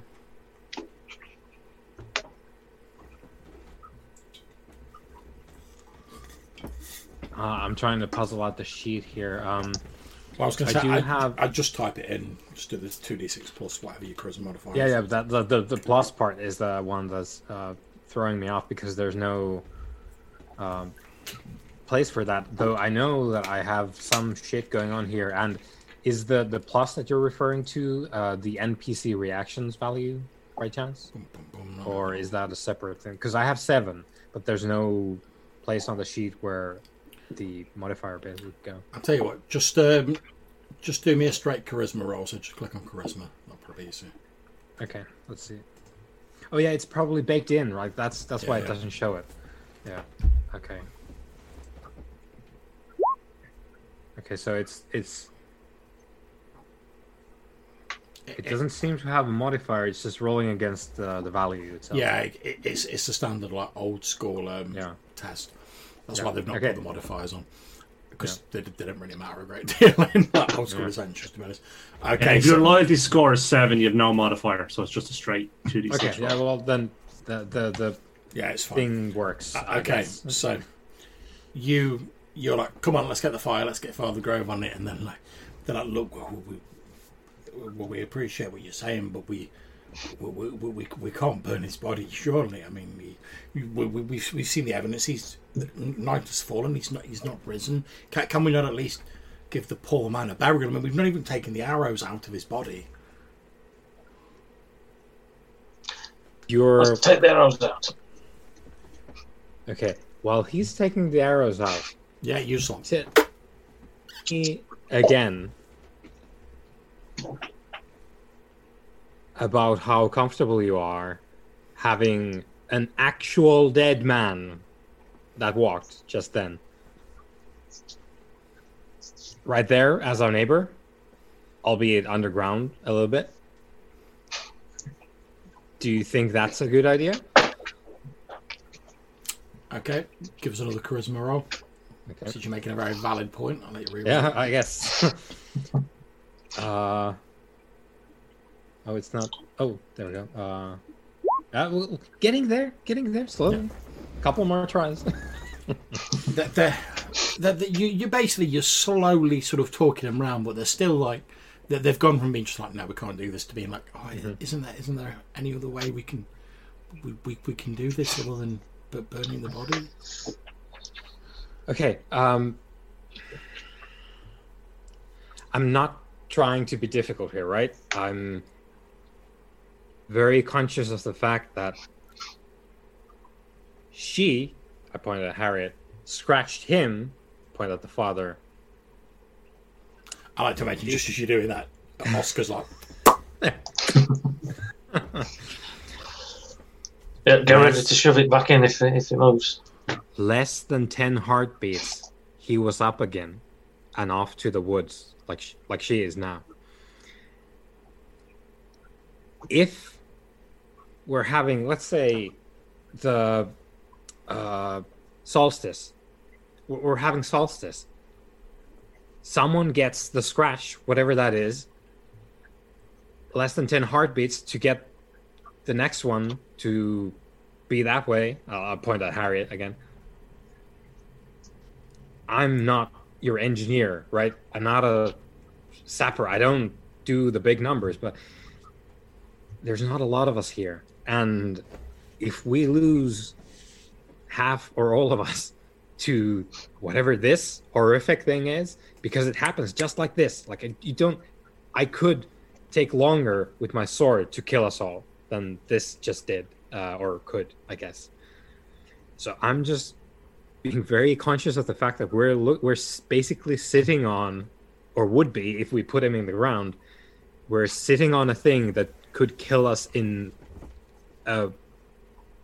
like less time than it would take for me to, I don't know, eat a rabbit. And that makes me slightly nervous. Okay, at which point the Josiah means the headsman of the village steps up and he says, listen, I know this is unpleasant. I can't claim to like this myself, but like many of you, I have a wife here. We hope to have children here.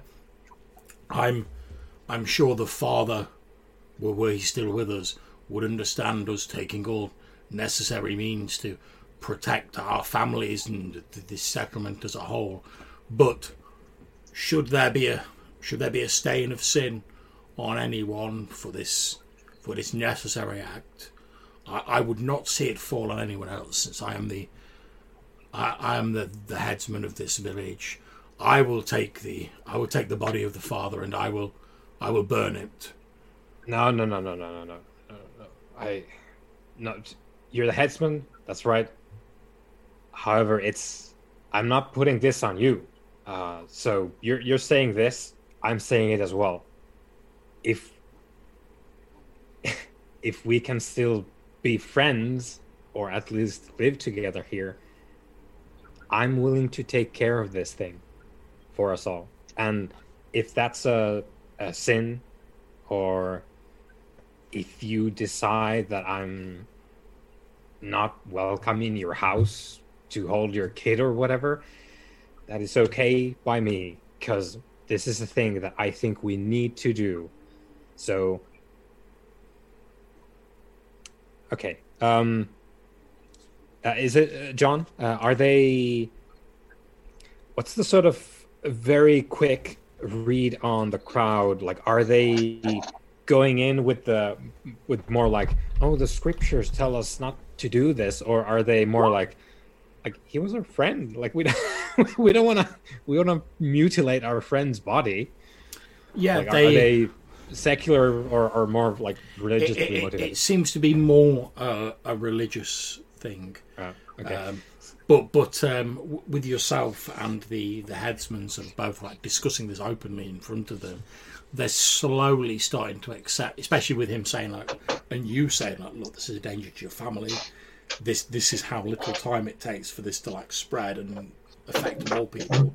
They're slowly sort of coming around to it. I mean, they don't like it, but they're starting to accept the necessity of it. So, well, there was provision in the book for situations of plague and disease, and I think this is one of those cases. Okay, make me a charisma roll, Oscar. Yeah. Also, just to note that I'm not trying to like go around these failed rolls. I'm just like it's fine. I'm just banging on. Yeah, no, the rolls are literally there just to give me an idea of how they're initially responding. Yeah. If you can talk them around, you can talk them around. Yeah.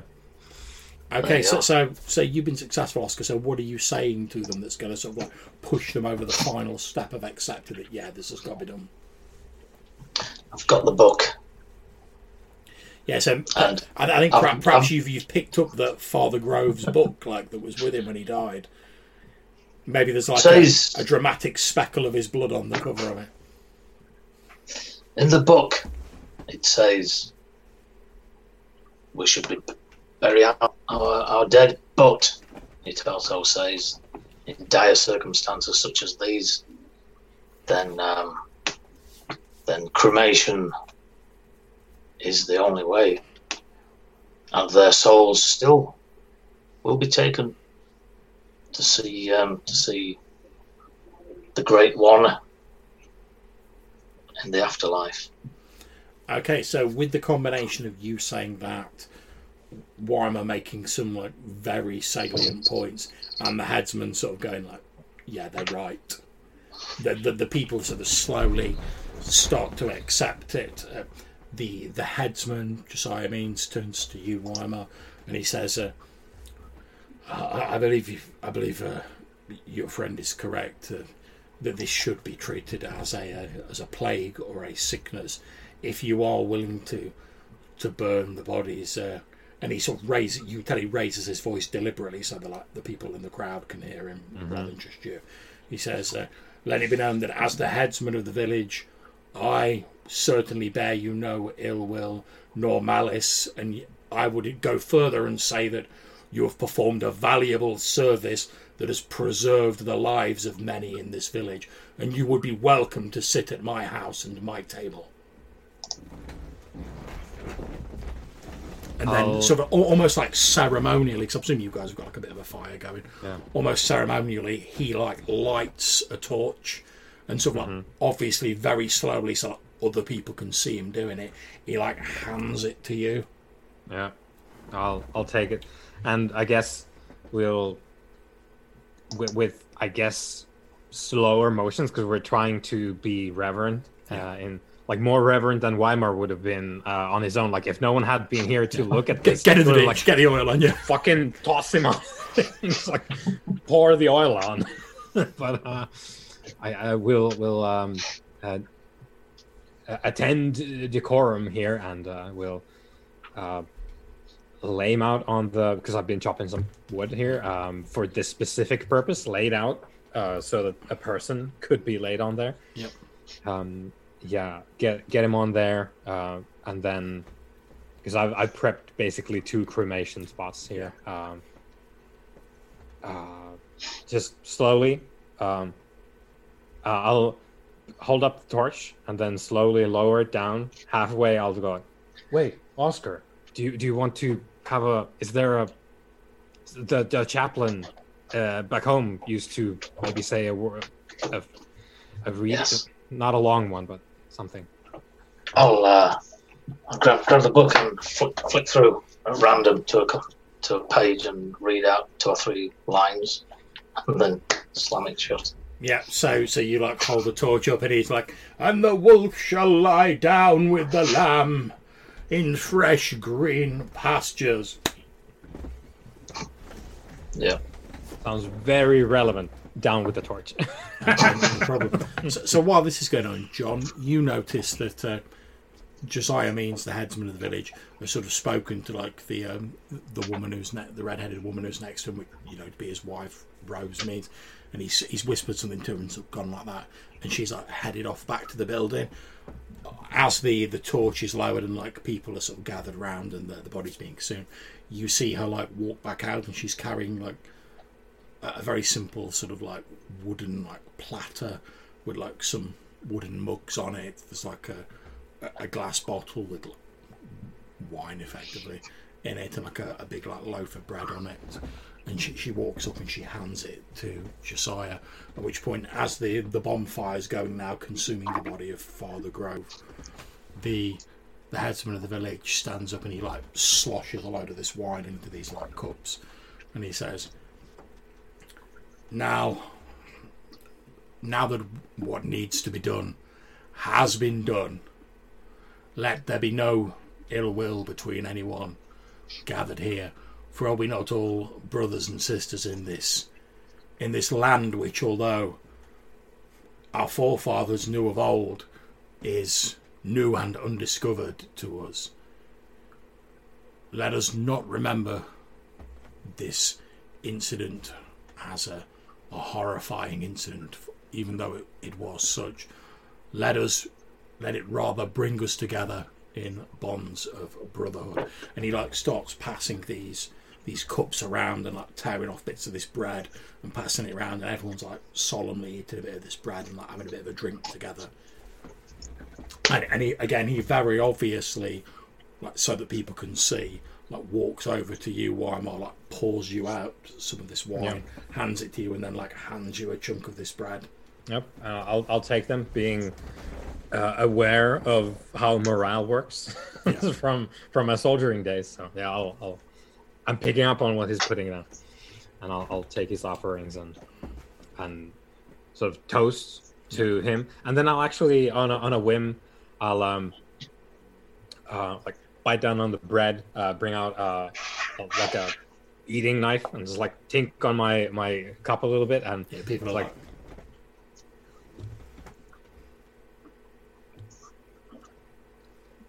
we all need to live.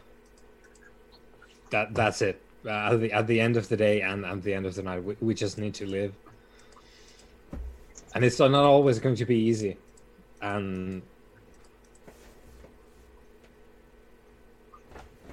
I hope we all make it. And I'll do my best to make it so. I'll cheers the crowd, so to speak. everyone looks like a little bit like they don't really know how to respond to this. You see a few like sort of sad nods, and then a sort of yeah, you say that a thin sort of gangly man with a sort of like a large hook nose, you know, to be Isaac McDaniel, who's like the village carpenter. He steps forward and he like raises one of these like wooden mugs in your directions, and he says, "Here's to living." I'll A few other people like raise their glasses over. Yeah. It's still quite a solemn affair. Everyone sort of raises their glasses and drinks. After that's dealt with, again, people slowly start sort of dispersing back to their homes. Obviously, you've still got the one tethered zombie. So, off to the woods. Indeed. Is there a moon out, John, or is it like totally black, dark? There is a bit of moonlight, but it's partially obscured by clouds. Okay. But when the clouds part, there is a little bit of moonlight. Yeah. Okay. So, is it strong enough to walk by to follow her, or do we kind of we're not following her because obviously we have the rope, or do we kind of need enough torches to get us all the way through the night? You'd be all right as long as you didn't go into any deep forests or anything. In the open, you'd be all right. Okay. Right. So, I guess what we'll do is we'll pick up 8 or 10 torches to bring with us, just in case we need to go anywhere dark, and then we'll just head off. Okay. So, hopefully, you guys can see the red map pin where you guys are currently in New Zealand. So, over the course of the evening, with you following after this shambling corpse on the rope, it travels north for 12 miles. Obviously, it's going at a fairly slow pace. Let's see if there's any random encounters on the way. Oh, there is. Let's see what we get from this. Look at Mr. Fancy macros here. What's up, man? Don't mess about. Custom. Ooh, yeah. So let's see, we're in plains. 6.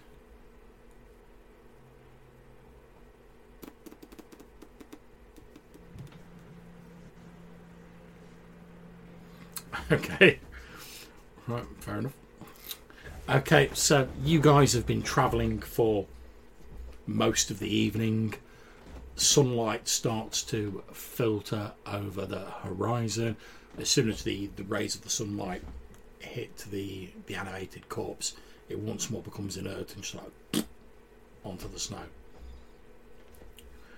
You're just about to presumably move up to it or get ready to settle in, whatever you decide to do, when you notice a slight, well, I'll tell you what, maybe a surprise roll to see if you do notice anything. So basically you just need to pick one of you guys to make a surprise roll. If you get a 1 or a 2, you're surprised. And it's a d6 roll. I just rolled. Yeah, you're not surprised. So let's see what the older encounter distance is. So we're in the wilderness. I'll make a macro for this when I get a chance. Okay, so as you're how do you guys react when the body just goes? guess we'll have been expecting it, right? Because we'll have seen the dawn coming. Yeah. You're not surprised by that. I guess like I would just be like reeling in the rope. Yeah. It's like, oh, there we go. That's our spot. And I guess we'll be looking for somewhere to get some, 5 or 6 hours kip before we. Okay. Yes. So, as you guys are just sort of like, settling down, obviously you've secured the body, that's absolutely fine. You've roped it to a tree or whatever, just in case. As you're just about settling down for the day, bizarrely enough, you're sort of settling. Yeah, presumably you guys are going to sleep during the day and travel at night. I'm assuming. You're just about to settle down for a nice day of rest and that sweet D3 hit points, when you spot sort of like up ahead of you, probably about 150 yards away, you see what appears to be a very small man. He's carrying like a little short bow. He's wearing furs. Like I say, he's quite small. He's like 4 foot tops. He's wearing sort of like white furs, and all of his hair, including like his eyebrows and like his beard, are purest white. Now, as you guys spot him, he doesn't actually seem to have seen you guys. You can see like it looks like he's trying to like follow some tracks or something, and he's got like an arrow in his bow, and he's just sort of like, as you're there, he's sort of like crossing the path in front of you between the wolf forest and the whale song forest. So from the forest on the east to the forest on the west, he's moving through the open, sort of following these tracks. But he's not spotted you guys. You're just over like a little rise of snow.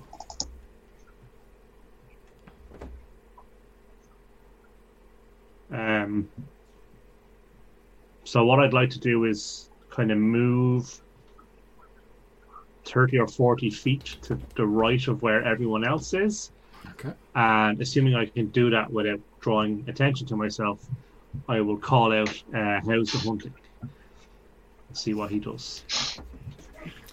Okay. You call out, how's the hunting? And you hear something shouted back in a language you're not familiar with. Oh.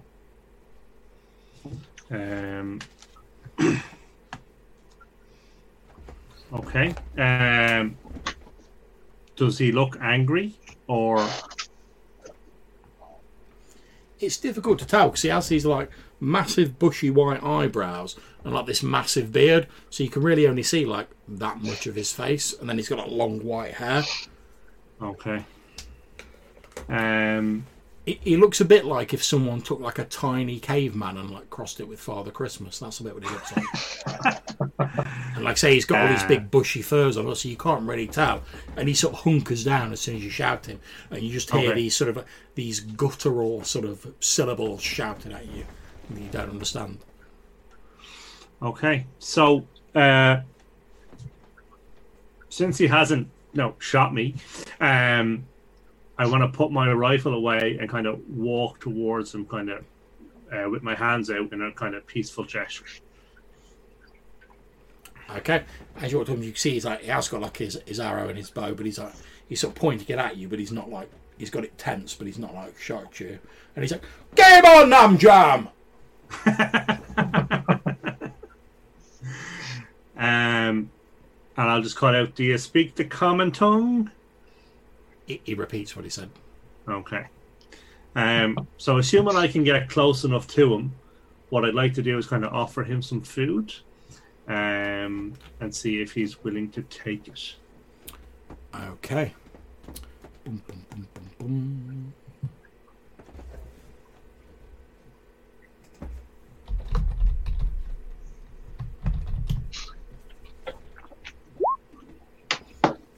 Okay. You hold out like one of your like rations or whatever towards him, and he sort of slowly lowers his like say he's quite small, like say he's like under 4 foot. He like lowers his little short bow, and he's like,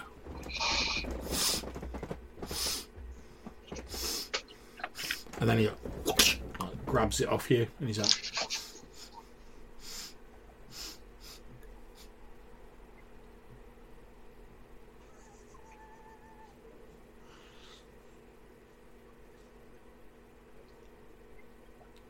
and then he slowly starts like eating this ration. Once he's assured himself it's like not poison or anything. Okay.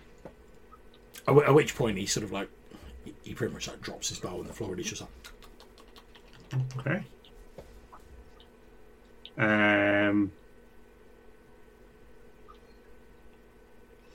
Okay, so then I guess what I want to do then is try and explain that my name's John and ask him what his name is. You know, that pointing at myself saying John. Dancing with Wolves style, you know.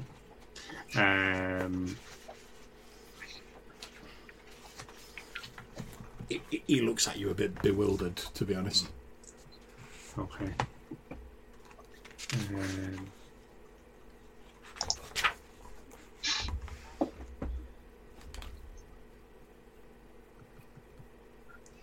Okay. At this point, you can make me a monster reaction roll, if you will. So that's 2d6 plus your charisma modifier, which I'm hoping it's got the NPC reaction modifier on the character sheet. Because that'd seem really weird if it hasn't. Okay. Is it on the character sheet, or do I just roll 2d6? I'm just having a look now, see if it's on there. I think it's not on the character sheet, but we talked about that during the character creation, and I distinctly remember John going through them because I did mark my own NPC reaction thing. Okay, so down. what's your charisma? Sorry, the 7 is the my reaction -1, is 7. 10.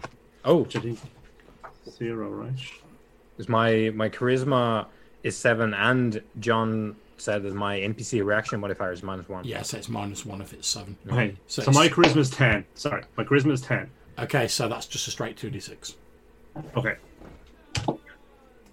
9. Okay, so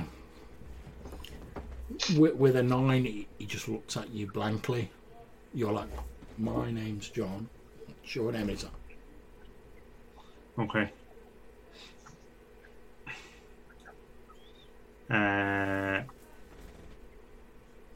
Okay, so He like, cause obviously you're like taller than him. He sort of holds his hands up and he's like, "Come back, Ram Jam."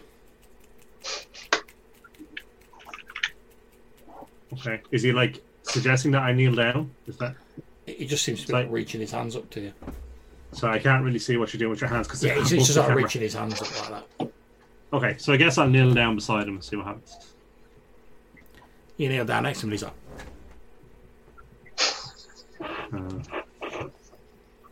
and then he starts sort of like, he's like, sort of starts like, not in a violent manner, but starts like taking hold of your clothes and he's like looking in your pockets and stuff like. Okay. And what does he have on him, gear-wise? Is he? He's wearing fairly crude gear. It's mostly like furs. He's got like a little sling with some arrows in it. He's got like a short bow. Other than that, it's just furs, pretty much. Okay. Like I say, the main odd thing about him is like he's got these massive like bushy white eyebrows and like beard, and like all of his body hair appears to be like entirely white. Okay.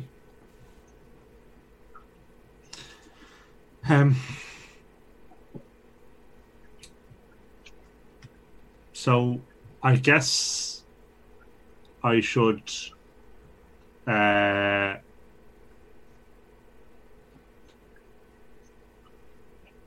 want to kind of gesture for him to follow me and bring him towards the body of Harriet. Okay, no problems. So obviously, Weimar and Oscar, you've seen this sort of bizarre pantomime scene unfold in front of you, and then John starts bringing this strange sort of small white-haired figure towards the now inert body of Harriet. What are you guys doing while this whole bizarre panoply is unfolding in front of you? Well, I'm putting my arrow away that I have had not since it seems that we're good. And Yeah. Just waiting, and I'll nod to recognize that this individual has joined us when they get here. But I'm sort of not very subtle about the fact that I'm standing guard because you're different, you're new. But yeah, I'm not doing anything specific. I'm keeping my eye on your friend. Yeah. I'm just smiling a welcome as he comes over. The small figure follows you up to the body, John. And I guess I just want to kind of point at the body and then point north, and just see if he recognizes why a dead body would be moving north, or if there's any.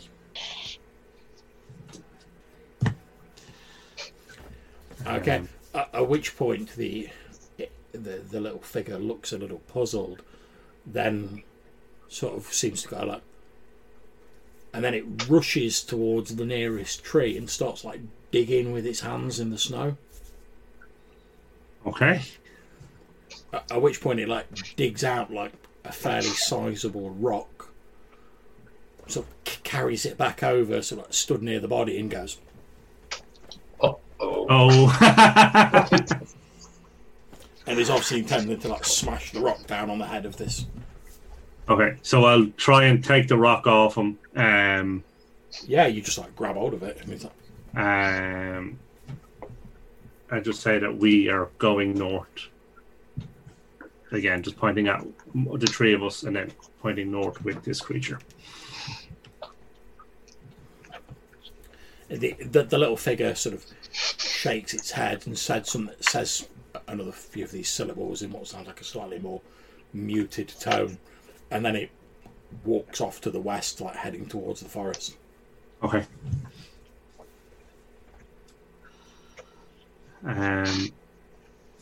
Okay. I think we need to get better with languages.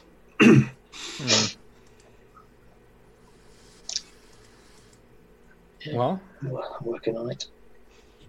he had the good. Bye. He had good ideas. Yeah. So He's obviously good. familiar with that concept. Yep. So that's something. And there are other people living here, which is something else. So Yeah, this thing's pretty good. Interesting look about him, though. yes. I wonder what that's about. Or if he was just really old, but I guess he wouldn't be out and about. It seems unlikely. Aside from like his small size and the white hair, the bushy eyebrows, etc., he looked like he was in fairly good shape and not of advanced years. Yeah. That's what made the white hair and everything look even odder. Because like, if you'd been an old man, you'd have been like, yeah, white hair, that makes sense. Camouflage. Small bodies, less surface area. Covered in fur, keep him warm.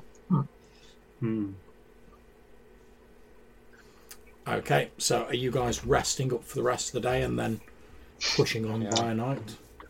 Yeah, I'll be reading the book. So. Okay.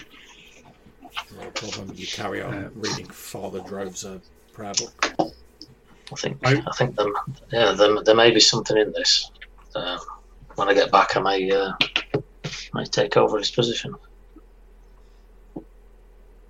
It's not the strangest thing that's happened this session. Yeah, and there is a vacancy now. I'll say it's probably near the top, but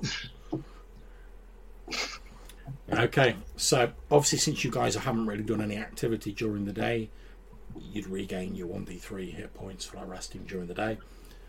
Unsurprisingly, as night begins to fall, the corpse once again rises and continues its shambolic progress north. So I'm going to find the right thing. I'm going to reveal the next hex.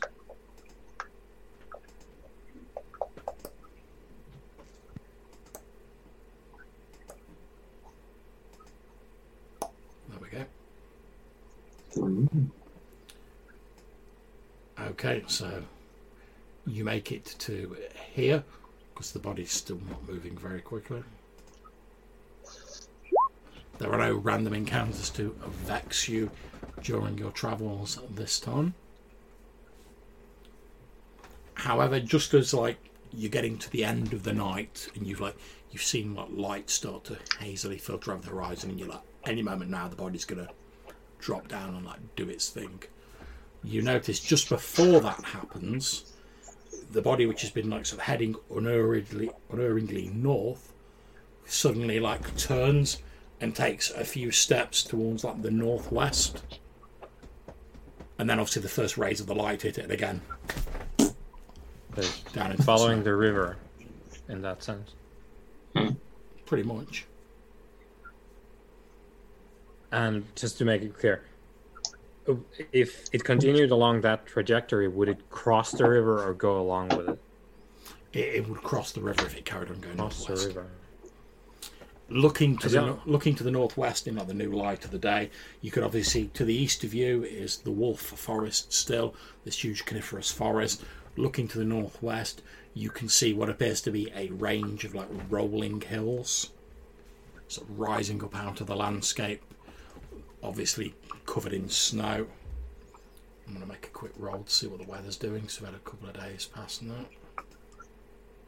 Okay, so the weather has actually sort of like warmed up a little bit.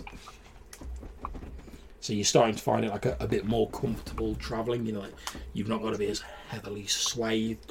There's still a bit of a light wind, which is like blowing the snow on the floor around and stuff like that. But compared to like how it could be, it's pretty much a gentle breeze. But the temperature's like risen to sort of like 11 degrees Celsius. I don't know if we want to go following this thing across the river.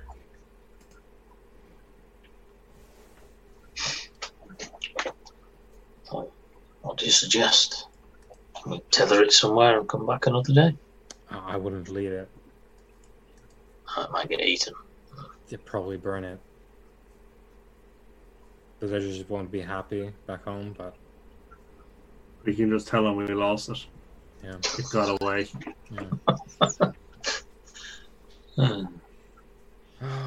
My sense is that we should really know what's causing this to happen. Yeah, I'm of the same mind. However, it does make me think. About making our way back from wherever we might be going. The river won't make that easier. No, but we could build another boat. That is true. And you know, if we went across the river onto the far side and we left the boat there, when we got back, we could actually travel south on the boat. I guess what I'm thinking is, if we get up to them hills and we crest the first one, and there's Castlemaine and the sailors from yonder boat wrecks and who knows what else. Maybe some of them with the white hair and the beard.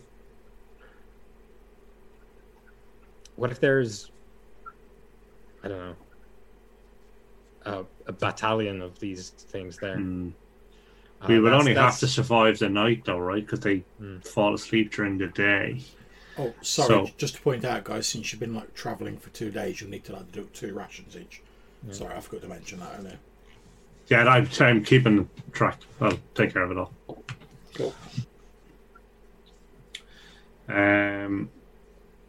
Aside from that, yes, I think it's, if we can find a source, even if there's multiple, if we can find where this is coming from, I guess that would be very valuable. It's just that I'm thinking, what if over the next hill there's an entire village of this? Yeah. But why don't we follow her again tonight? And if she goes into the mountains, we can potentially, scout them out in advance. Scout out the direction she's walking in advance during the day. And I can do that while you watch her. Right. Okay. Yes, that's good. Yeah, I can watch, and you can range. Yeah. That is. Yeah.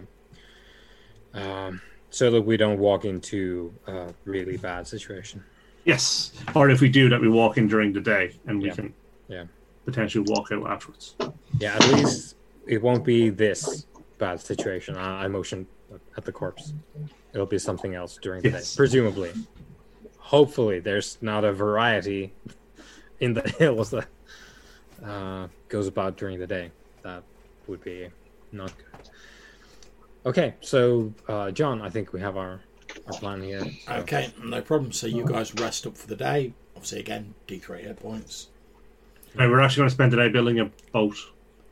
Right. All right, okay. That is, Sorry, we'll get enough rest that we're not exhausted, but I think our plan Yeah. is to spend the day building a Yeah. boat to get across the river and to get us back to New Zealand at pace should the need arise. That's fine. You've got an entire day. There's ample material in the forest. Let's make a quick roll, see if there's any encounters during the day. There is not. So yeah, you harvest the requisite wood. You in fact, obviously it's not a massively sophisticated boat, but you make yourself a simple boat. That's not a problem. There's 3 of you. I'll also do a bit of foraging while we're gathering the wood, if that's okay Yeah, too. go for it. Okay. Okay, so you've got your boat. You've taken time to rest during the day.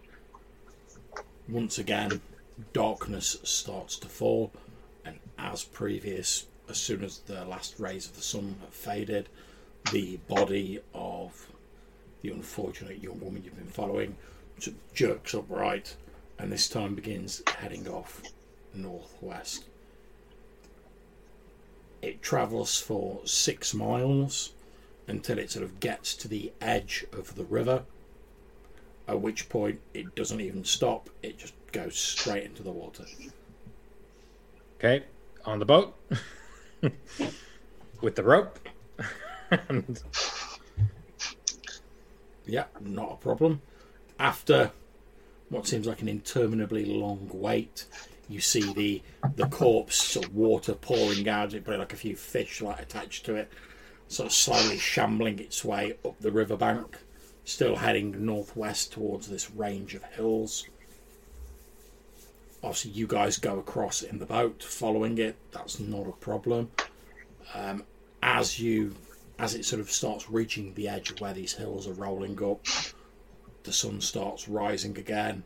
Once again, the body hits the deck. yeah, I think that's your cue, Cameron. Okay, so once the body hits the deck, what I want to do is walk forward the 12 miles that I expect her to walk tomorrow night, and see if I can see any tracks or any sign of anything untoward. Okay, in which case, let me, since you'll technically be going into 2 hexes, I'll reveal them.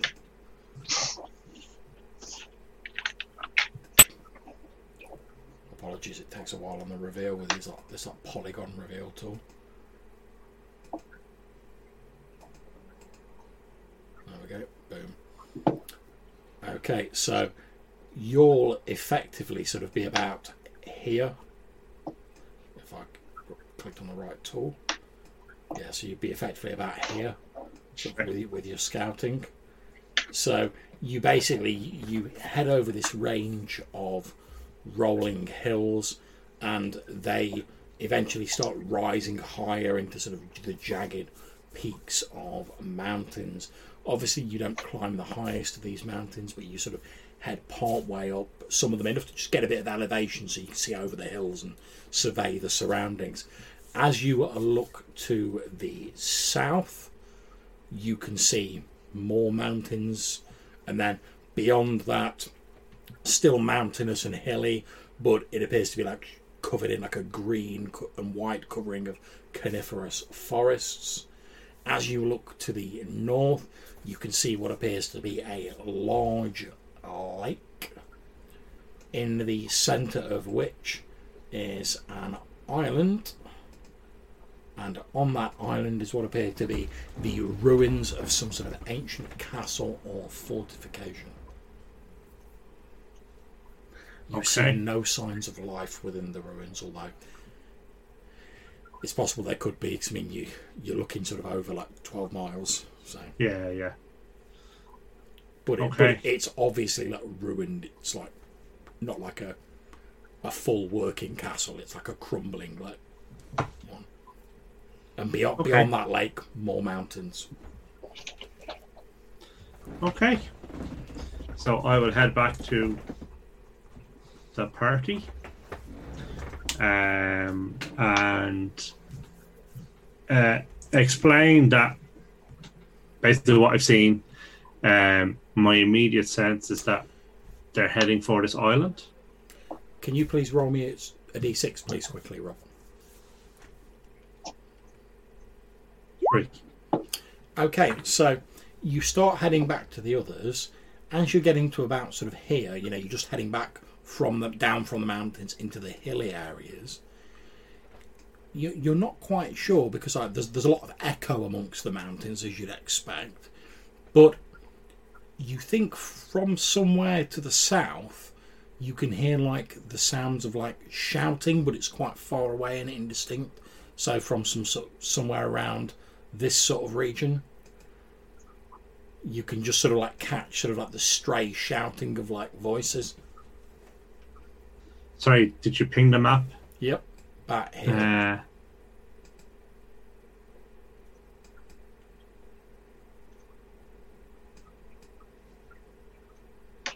Sorry, I'm not seeing it. You mean 17014 or 17015? Let me try a slightly different tone.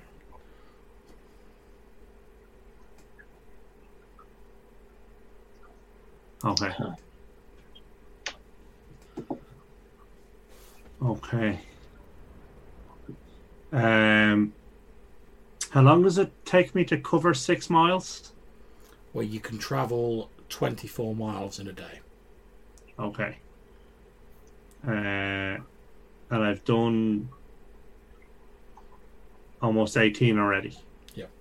Okay.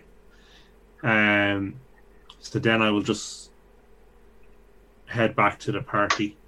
That's fine. And tell them about the Witch's Isle or the Castle Ruins I've seen there and the voices I heard in the mountains. Indeed, and you'd obviously recognise it as the Witch's Isle. You've all heard the rumours. So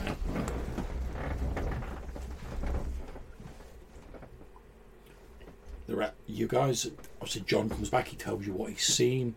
He says that he thinks he's seen Witch's Isle with like this ruined castle on it. Obviously, but the noises sort of heard while he was travelling through these mountains. A proper castle, is it? No, it's a ruin. It's a ruin. I was thinking, the walls and everything, moat, towers, the castle itself. Is it big? Is it a fort? Is it a tower? It's more sort of, from what you've seen, it's more like a collection of buildings that would have been once inside the perimeter wall of a castle, right. And there's only like a few bits of the perimeter walls remaining, and now like there's the ruins of the buildings inside it. So to be honest, you can only really tell it's a castle from the few remnants of this like exterior wall that has survived. Well, did you see corpses? I didn't see anything. So I heard some what seemed like shouting to the south, kind of directly west from where we are now. And my immediate guess is that this room is the only thing I've seen in that general direction, and I think it makes sense to assume that this creature will go there. And my sense is that she will travel 12 miles to the coast of the lake, and that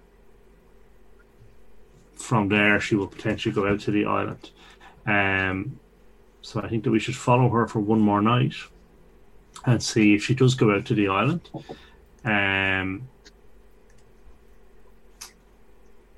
And then, because if we wait until... So she travels all tonight. And then we wait there. And as soon as she goes into the lake, we will know. And then we can move away from that location. And come back during the day. Okay, yeah, might as well. And if she goes somewhere else, then I guess we'll reevaluate. Might as well. We came this far. Have we food? Yes, plenty of food. Okay, so are you guys all resting up during the day again? Yep. Yeah. Okay. So you rest up for the day. When the evening comes, as predicted by Mr. Cameron, you watch as the corpse heads northwest for 6 miles. It then once again wades across the river to the north, and as you correctly predicted, just as the sun starts rising above the horizon, it's just getting towards the bank of this lake, at which point the sun's rays hit it and it falls down to the ground inert. At which point, can you all please roll me a d6?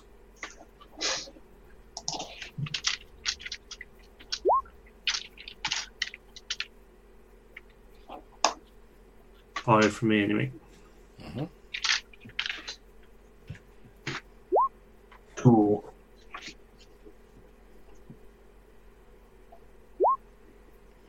Okay.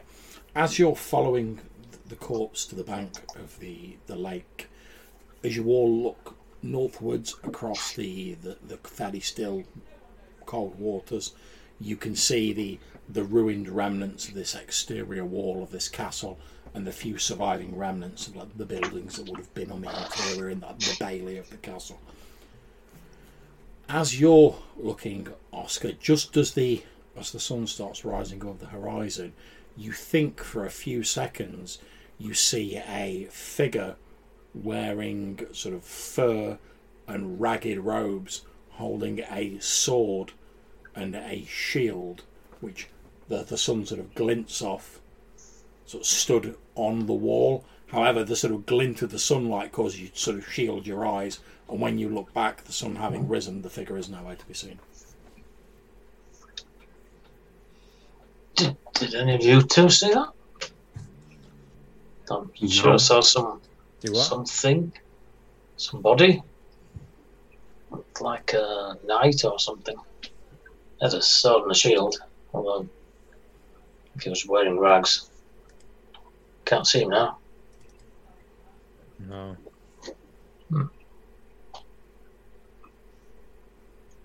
Oh, this is a long way. I could have been mistaken.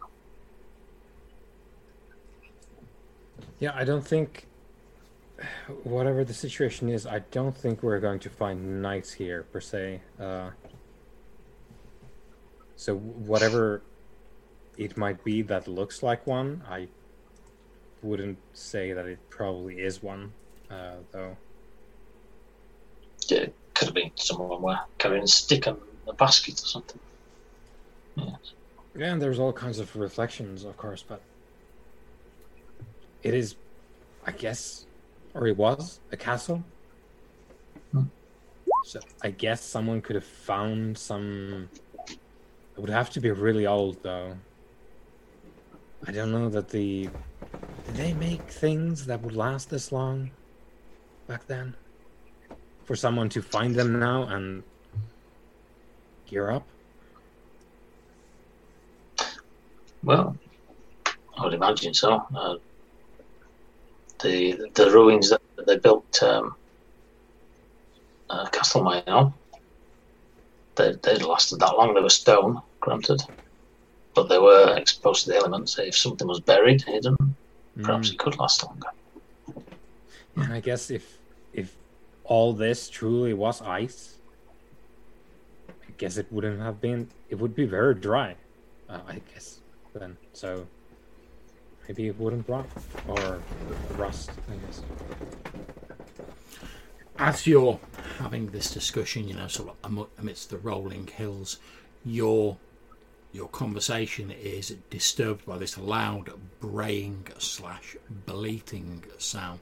And as you look around, you can see a short distance to the west is what appears to be in the sort of area it's just started to get a bit mountainous, is what appears to be a small horned goat grazing on the sort of scrubby vegetation and grass.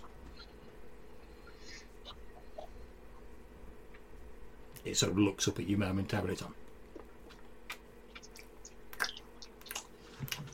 Okay, so thinking to myself that looks like dinner.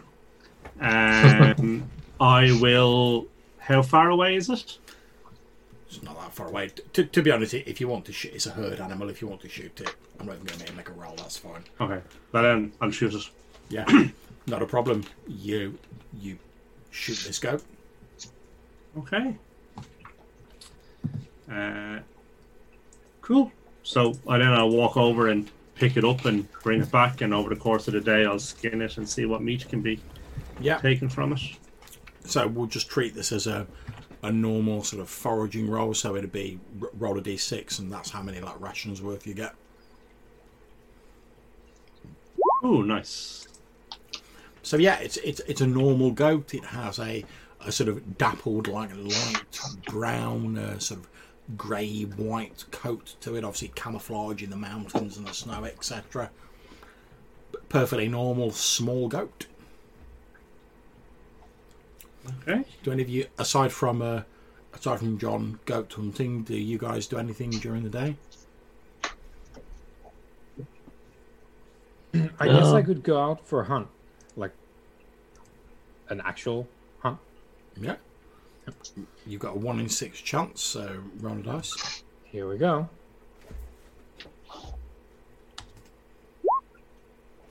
Okay. Okay, let's see if... Now, can you refresh my memory regarding the professions?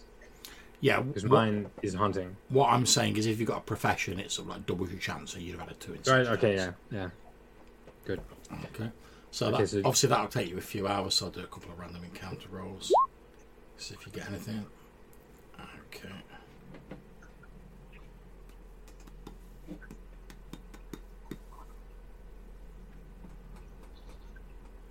Two orcs, one chimera. Oh, that's odd. Chaos sorcerer. Okay, can you roll me a d6 to see if you're surprised? Anything but a 1 or a 2, and you're good. Okay. Yep. So I'll roll 1 for this thing. Okay, so neither of you are surprised.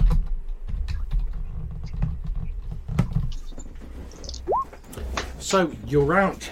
Obviously, this is like 200 yards is like the distance when you Right, both sort of okay. notice Not each other. damage. Then. No. Or creatures. No, it's good. It's not that good. Okay. So, as you're sort of making your way around, you're hunting, you're trying to follow animal tracks, etc., you spot in the distance, sort of itself seeming like it's like hunting and following trails, perhaps the same ones you're following. You see what appears to be an incredibly large, sort of white grey wolf. Okay. And as you, so what would your sort of initial reaction be? And we're sort of talking like dire wolf size, so big.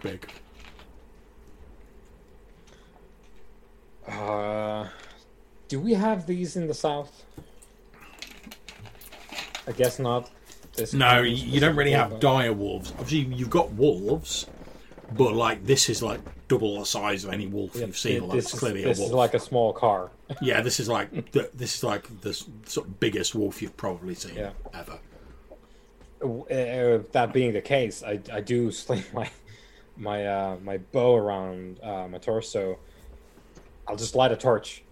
Just immediately, I was like, get a fire going because it's okay. As you I'll see it, it also sees you, and it growls deep in its throat. Yeah, it is some distance away though. Oh yeah. Happy to note. So You can see it appears to be sort of like cautiously trying to like sort of circle and get a bit closer, but obviously it doesn't want to directly come at you. yeah, and I'll light the torch with my tinderbox. Is it? Yeah. So -1 torch. Get that lit, and I'll counter circle, trying to back away. Okay, so as you're backing away with this torch, you can see that this like huge wolf, now it's sort of like lifted its head. You can see it's actually got like a hare or perhaps a rabbit sort of in its jaws already. And as you're sort of backing away, like it's pretty much doing the same thing. So you're both sort of circling around each other, and the circle's getting bigger as you're both sort of like keeping your eyes on each other, but you're both sort of withdrawing. Yeah. Yeah. And I'll get back to the camp. Yeah, no problem. And you beat feet back to the rest of them. Right. Now, since this probably doesn't take a whole lot of time, can I save the torch in any capacity if I put it out afterwards? Yeah, you just like dip it in the snow and Yeah, you're like, all right, it's going to take a while to dry, but otherwise it's good. Okay. Yeah, because you only really lit it and sort of went. Yeah, because it's like going to be like 10 minutes of me being like, is it going to go down or? Yeah, like I say, I mean, they burn for like an hour, so 10 minutes. Yeah. Okay, so I'll put it out and like move it back to camp. Yeah, that's fine. You head back to camp where the rest of them are.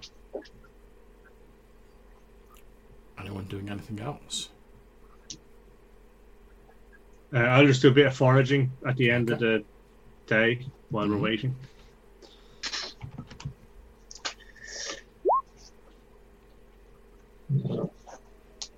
No, just check on the state of the corpse. Not that it's got further to go now. But obviously, it is decaying like a corpse, but since it's been less than like a week, it's not sort of like entirely putrefied. Although like the smell is starting to get a bit severe from it. You know, like obviously because it's been exposed to the elements. Like bits of flesh have sort of come off it, and there's a spot of warm weather, as we know. Yeah, there's a distinct reek rising from it. So as you guys have been pushing on, sort of like being near to this thing has been getting like more and more unpleasant, and it's slowly as it's like moving through trees and like it's snagging like bits of its skin that are just getting torn off, and it like because it doesn't care. So as you're moving on, it's slowly starting to look less and less like the woman who you knew in the village, and now it's just looking more and more like tattered bits of like flesh and muscle on this sort of like skeleton. So yeah, it's quite unpleasant. But it doesn't move during the day, doesn't show any signs of reacting to anything during the day. It just lies there inert in the snow.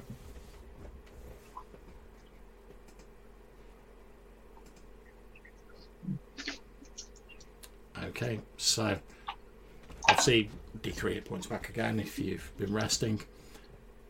As the night begins to fall, the wind has started to rise. It's now quite a sort of a fair, I suppose call it a moderate wind. It's about sort of 18 miles an hour, but it's like a sort of steady wind. So it's like whipping the snow up, sort of obscuring vision a little bit. Although the temperature's still not too bad, the wind makes it feel a good deal cooler. And of course, as the last light of the sun fades away, once again, the putrefying, ragged remnants of this woman rise to their feet. She immediately shambles to the shore of this lake and just keeps going and disappears under the water. So since we were expecting that, I think we've taken the rope off her and we'll just kind of let her go. That's fine.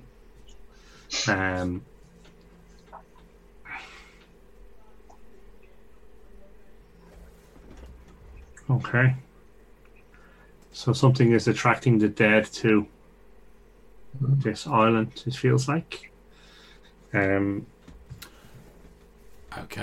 Again, Oscar, as you're sort of looking up at on the same section of the wall you spotted the figure previously, you can now see a sort of, I mean, you can't pick out details, you're still like over 6 miles away, but you can see this sort of figure wearing like perhaps monk robes or some sort of like tattered robes. You can definitely see like you think a wooden shield with like maybe like a metal rim and a sword, and it just appears to be stood on one of the walls, sort of like looking outwards. There, look. You can all see it as he points it out. Huh, I wasn't going mad. Definitely not a place to go at night. Or at all, maybe. As you're watching, eventually you will see the sort of waterlogged, soggy remnants of the zombie that you've been following emerge up the bank or onto the island and sort of disappear amongst the ruins of these buildings.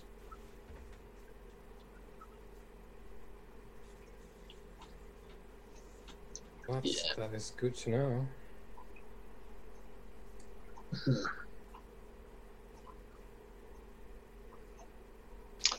That's definitely somewhere to go. This is probably something we need to look into periodically. Come back here now and then, see what's going on.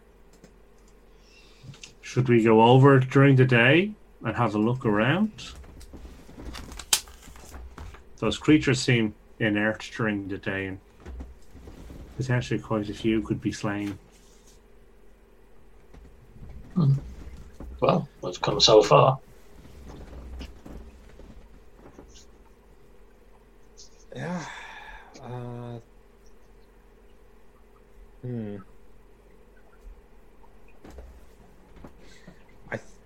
I think if we do go, I think we might want to keep an eye on it for a little bit. See if anything does happen during the day.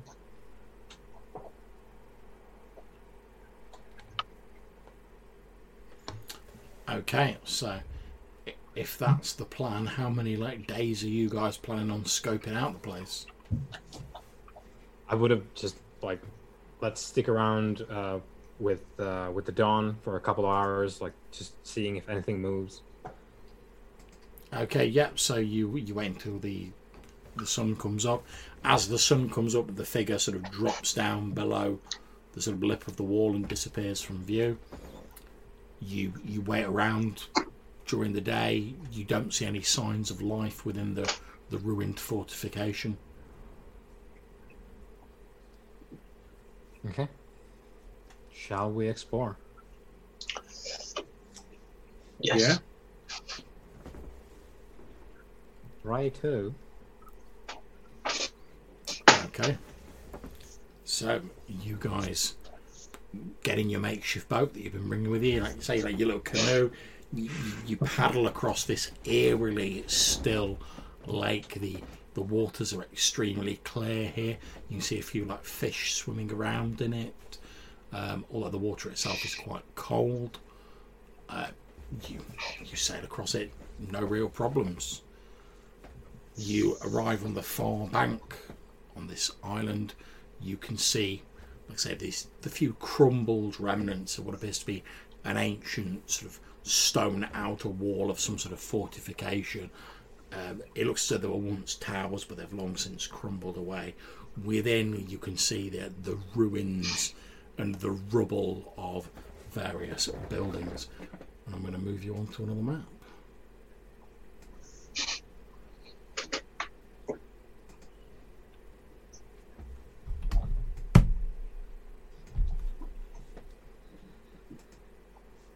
Which I'm hoping you guys should be able to see. Yep. Okay, now I've set this map up so you should only be able to see like the view of your guys' like characters. Obviously the ruins, that whilst they don't impede movement, you can jump over and they do block line of sight. Although, do you know what? I'm actually going to turn that off because that's a bit ridiculous, such a in the day. And then it really matters at night, so let me just turn that off. Boom, there we go. Hopefully you can all see the map now. Yeah, and a bunch of tokens as well. Yeah, that's fine. Yeah. Okay.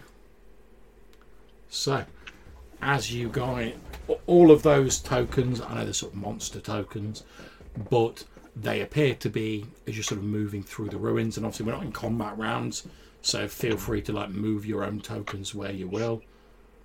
As you're sort of moving around, you can see that those tokens are basically various bodies.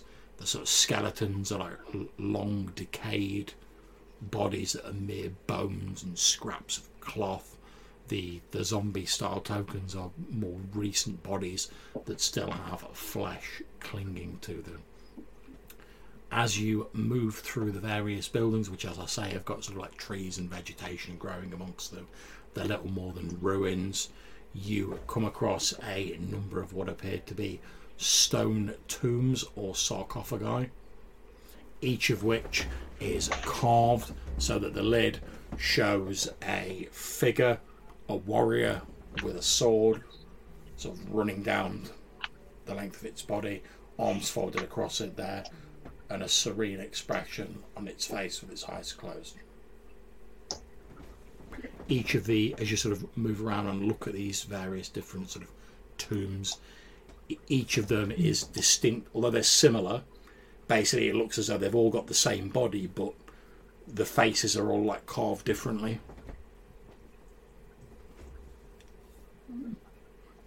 Fascinating. Although a lot of the finer details of the sculpture have obviously been like lost to time because they're quite weathered, but you can still make out these figures.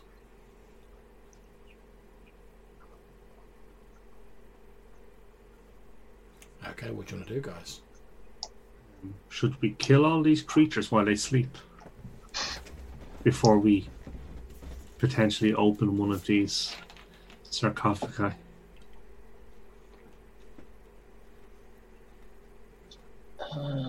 Any specific ideas on what exactly we should do regarding that? The death of the creatures or the sarcophagi? Yeah, the things. My sense was a hatchet to the head, to the general neck area. Yeah, we know an arrow to the head solves them. Stop them. That creature we met seemed to think that, you know, damage to the head was sufficient. Yeah. And that could be done relatively quietly.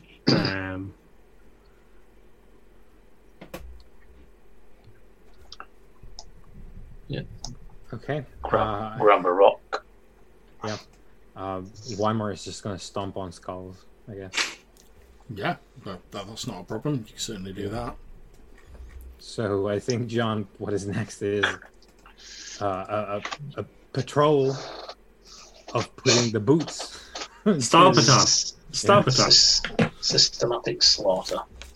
That is absolutely fine. So you guys head round and you decapitate, stomp, and dispatch these creatures. So just give me a moment while I walk these tokens off, which will handily make the map a bit clearer as well.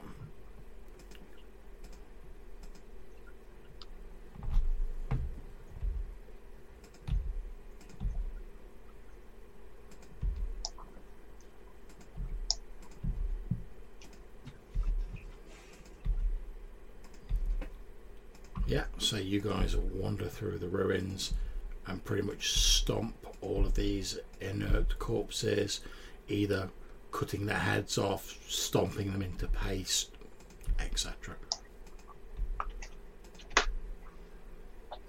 Obviously that takes a fair old amount of time, so it's about midday by the time you finish doing that.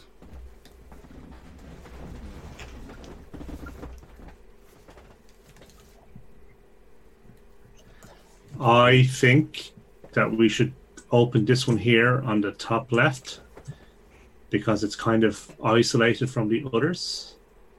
And if we open it and it goes wrong, we can still make it to the boat.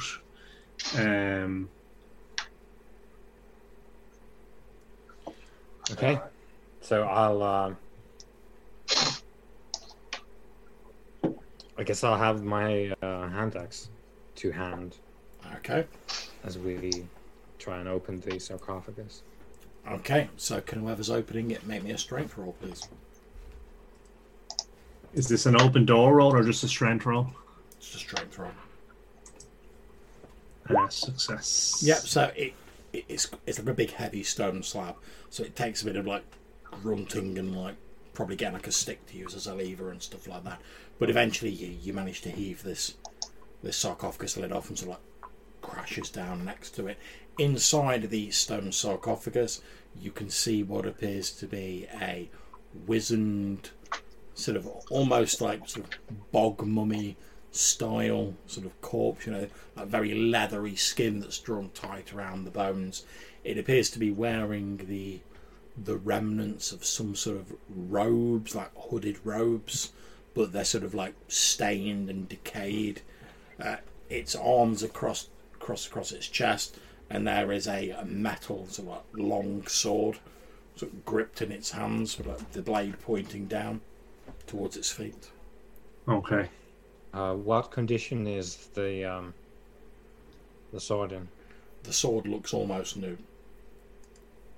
Is there anything else that sort of like inorganic material on the corpse? Not Like that you can see. any jewelry or like. However, you do notice one odd thing as you're sort of like looking around it. Like the body, as I say, it's like bog mummy style. Yeah, It's leather quite- corpse. it's pretty well preserved.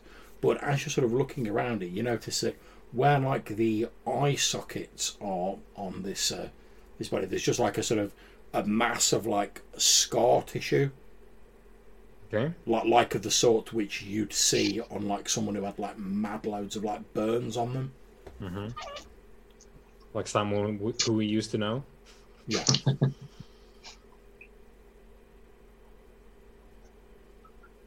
And indeed, yeah, it does put you in the minds of the scars at the end the priest had. Does it seem like the bog mummy was burned, or the person who became the mummy was burned? It looks like it's quite old scarring. So obviously, you can't know for definite. Yeah, for sure. But you think possibly before it was as it is now. Yeah. Okay. So I guess something happened here.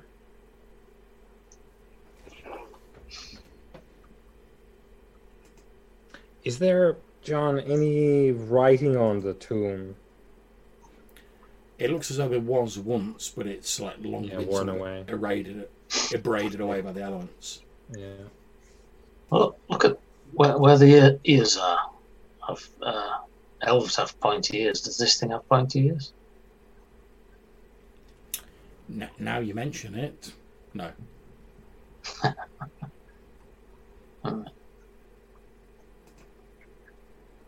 Does this one doesn't have a shield, does it? No. No. Okay.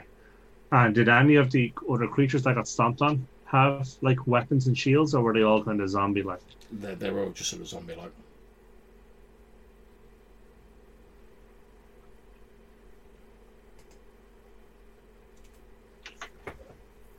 Sorry, John, did we lose you there for a second? Yeah, I think you might have hiccuped there, or your Oh, connection. right, okay. Anyway. No, they didn't have any weapons. They were all just zombie-like. Okay. Right. Okay. So then it's reasonable to assume that these creatures also rise at night. And therefore, we should potentially put them all on a bonfire. But it seems strange that they all climb back in and pull the sarcophagus lids over them. I was just thinking that they probably don't, even if they. I guess, and I'll. Is it possible to look at the lid? Yeah. Is there anything on the inside cover? And what I'm thinking is, has the thing been banging its head or clawing at the lid? Like, is there, I guess, like skin scrapings and whatnot on the There aren't claw marks. However, as you examine it, you notice there are marks sort of that show like the lid's been like slid off several times. If these things get out on their own, Yeah.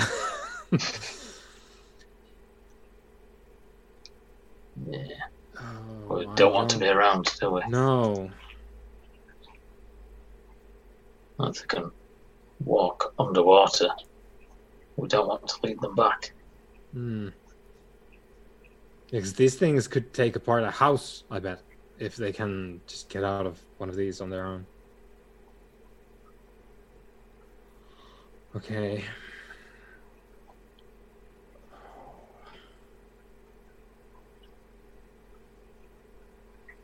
So, Cameron, do you think we should just open all of these and pile them up like cordwood? I do. I guess it's hard to know what's the right thing to do, but Okay, first of all, and I'll put I'll switch my hand axe out for my short sword. Okay. I'll put the short sword on the on like in one of the eye sockets, like just above, and I'll just say, Cameron, would you please like touch the corpse? Let's see if it moves when you touch it, and if it does, I will slam down on the thing. okay. So I will basically try and grab the sword and pull the sword out, and see if that makes the creature move. Okay. While Oscar runs away. I'll step back. Roll me a d6, John.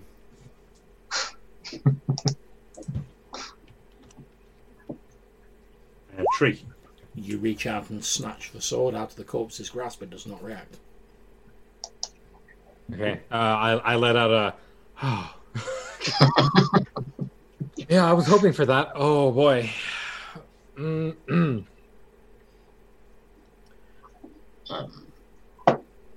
Sometimes, I think to myself, what are we doing here?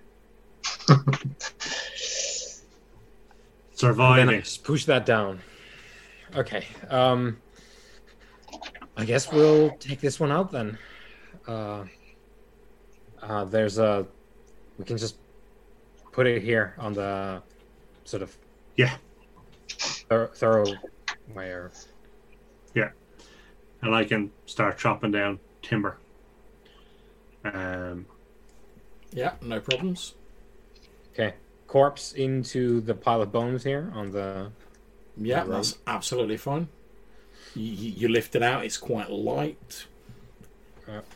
Doesn't react at all. Is it in rigor mortis? Is it just like, is it flexible? It's flexible, yeah. It is flexible. Yeah. Okay. Yeah, I think these need to be burned. I definitely need to do that. And while we're at it, I'll get the hand axe and I will chop off the head of this one as we lay it. Yeah, on the that's rope. absolutely fine. Given the leathery toughness of the flesh, it takes you a few swings more than it did with the others. But yeah, you lop its head off. Yeah. Okay. Good. And again, there's a sigh of relief that like my frenzied chopping actually didn't revive it. Nope. Yeah, and I'll leave that and go scope out the next sarcophagus for us too. Okay, so do you want to ping me on the map which one you're looking at next? I think we'll go with this one and the next one. Okay. Closest one. Yeah, no problems. It takes you a little while again to open it, but you open it and it's not identical, but it's a figure wearing similar robes and with the same sort of state of like mummification about it. Again, it has a sword laid over its chest. It shows no signs of reacting when you like prod, poke it, etc. Okay. And if I take the sword? Doesn't react. You take the sword. Okay. Okay. Into the pile it goes. Okay. Same thing though. I will chop off the heads of these things. Yeah, that's absolutely fine. It's no problem. Okay, so just to sort of speed through this bit, when you check out the sort of 4 crypts that are in this sort of area, Yeah. they again have a similar creature in. Again, it doesn't react. So you take the 4 of them out, chop the heads off, put them in the pile, etc. When you... Let's see if I just zoom out a little bit. So when you guys sort of make your way sort of a bit further down, so sort of to here-ish, the 3 corpses on the left-hand side of the map, so 3 tombs. As you go to look at these, you can see that the quality of the sculpture on these 3 tombs. So I'm just going to grab your guys and move them down there. Oh, I'll take a tomb with you. There you go. have a free tomb, guys. Okay, this is where we live. Let me just magically move him back up. There we go. Look at that. Power of suggestion. The floating tomb. Okay, so as you guys get down here, these sort of 3 tombs that you're near, like I say, the quality of the carving on these is much finer, even though again it's slightly degraded by time and the weather, but like more of it seems to have there's no text again, but you see more details of the figure.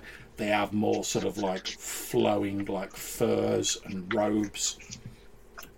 On these figures, you can make out what appears to be like the sign of some sort of like sunburst symbol on the robes.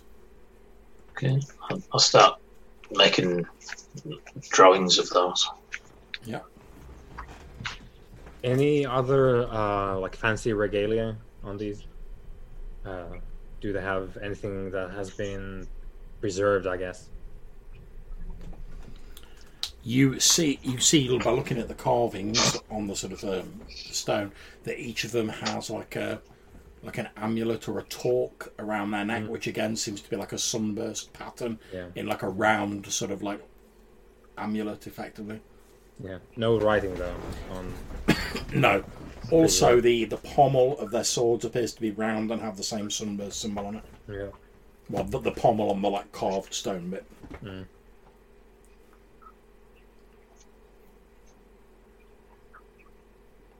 Okay, I guess this is the royalty then. Or nobles. Yeah. Or the upper echelons of their religious sect. That's true as well, yeah.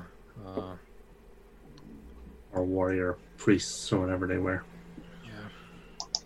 Okay, so 3 more for the fire. Yeah. Again, takes a bit of time because like I said, these are like even like heavier, sort of heftier, like built to last sort of like tombs. So it does take a good deal of time to lift these lids off. But again, you find these similar sort of corpses inside, although their robes have survived a bit better due to the better quality of the tomb. You can just about make out, since the colours like leached out and faded, some of these like sort of sunburst patterns on them.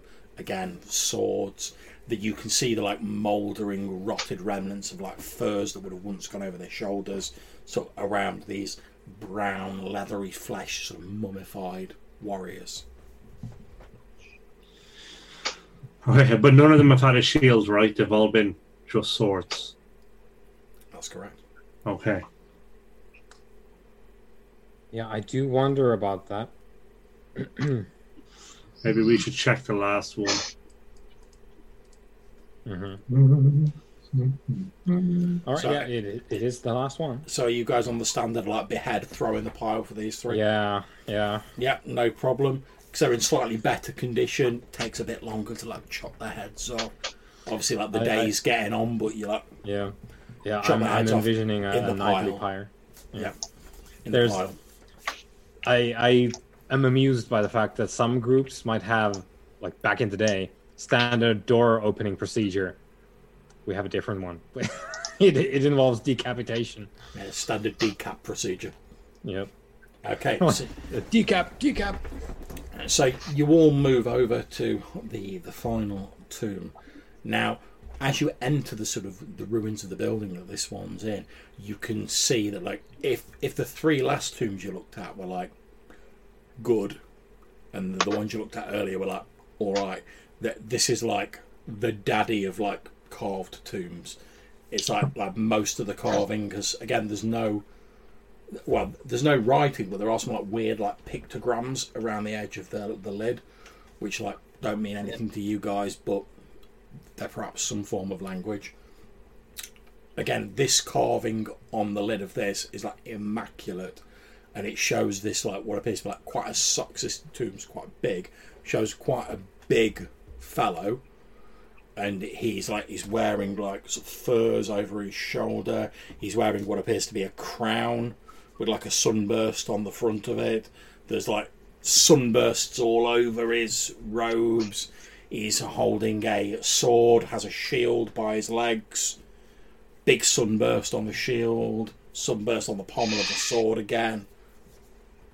He has like a sort of ringleted with like sort of like braids in it, sort of like ringleted beard that's so like well carved you can see all the individual like ringlets of the beard. And as you continue looking at the tomb, around the sort of sides of it is what appears to be almost like like sort of Bayer tapestry style, where they have like one big scene that like wraps around. It's like that, and this carving appears to show a group of warriors, again all wearing this sunburst motifs, sort of tied to what appeared to be large stakes. There's flames licking around at their feet, and you can see what appeared to be figures sort of stood with their backs to you, the audience, sort of looking on as these knights are sort of being burned at the stake effectively.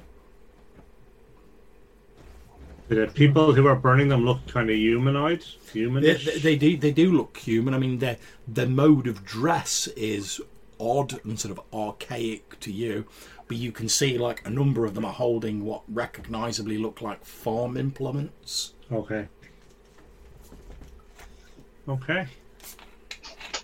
Not the first time these guys have been burnt. I find that very interesting, because this would have happened. This is the story of how these people came to be, maybe.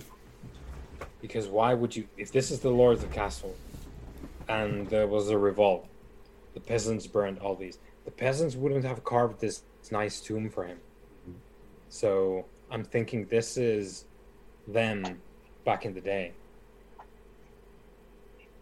Right? Because it's, why would all this exist if this was a rebellion that actually destroyed these, whatever these knights were?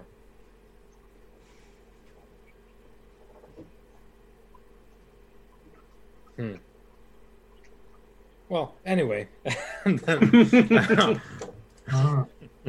Obviously, we're getting fairly late on in the day by now. Yep. Yeah. Like, Okay, so dusk is just starting to fall. Yeah, like, is this a case of like us pushing against the last rays of the sun? Pretty much. Okay, so I guess, are we opening the thing? Yes, I think we definitely should. Okay, now this one's even heavier than the previous one. You will get it open because there's three of you, obviously. So what I'm going to say is, can you pick one of you to please roll me a d6 roll? Cameron, you were very good with the last one. Okay. Anything but a 1 or a 2? No, not good. Okay. So, sorry, just if it's a surprise roll, I'm not surprised. It's not a surprise roll. Okay. I don't think any of us will be surprised what happens next. So just as you guys are sort of like, it's a lot heavier than you'd expected, and it takes you a lot longer to move it. And just as you're lifting this lid, like the last rays of the sun are disappearing behind the horizon. Now, Cameron and Weimar, you're sort of lifting the thing. Oscar, you happen to be looking around, and as you're looking around, you notice that like sort of tendrils of like a low-lying mist have started to sort of like creep in, sort of around about like knee height. And sort of as you guys are like lifting this lid off, you're like heaving and sweating and moving this lid off. Soon the sort of whole of the ground is sort of swathed in this film of mist. So it looks like you're standing in this white pearlescent sea from which these ruins sort of like jut out like islands or rock formations. But you get the lid off just as the last rays of the sun are sort of disappearing, and inside you can see this figure. There's still like quite well preserved because the tomb's even better. There's still a few like wispy strands of beard hair and actual hair around the sort of walnut brown leathery flesh of this mummified warrior. You can see there is a large wooden shield with a metal rim around it near his feet. He has a sunburst sword clasped across his chest, and has like his furs have survived in better nick basically. And on the top of his head is what appears to be a crown made of gold with a sunburst sort of motif like emblazoned on the front of it. Like all of the other bodies, he appears to be like missing his eyes, and there's like a mass of scar tissue where each of his eye sockets was. Okay. You've got a couple of rounds before like the light has gone and all this mist sort of around you. What do you do? I'm kind of torn because my immediate sense is that if he does wake up, it would be good if he didn't have a sword and a shield. But I'm also like, that's a very shiny crown. And I'm not smart. So my sense is that I'll instantly grab the crown. Okay. That's absolutely fine. Roll me a d6. 4. Okay. So, as you reach in to get the crown, the mists that sort of around you at sort of knee height seems to flow up and into the tomb in front of you. And when it recedes, the body that was once in the tomb is no longer there. Okay. Whoa, what? I will step out with the quickness to look at our corpse pyre. Okay. You look in the direction of your corpse pile, it is not there. We need to go. Immediately. Okay, we'll just I hold there for a whisper back second, to you. guys. Okay.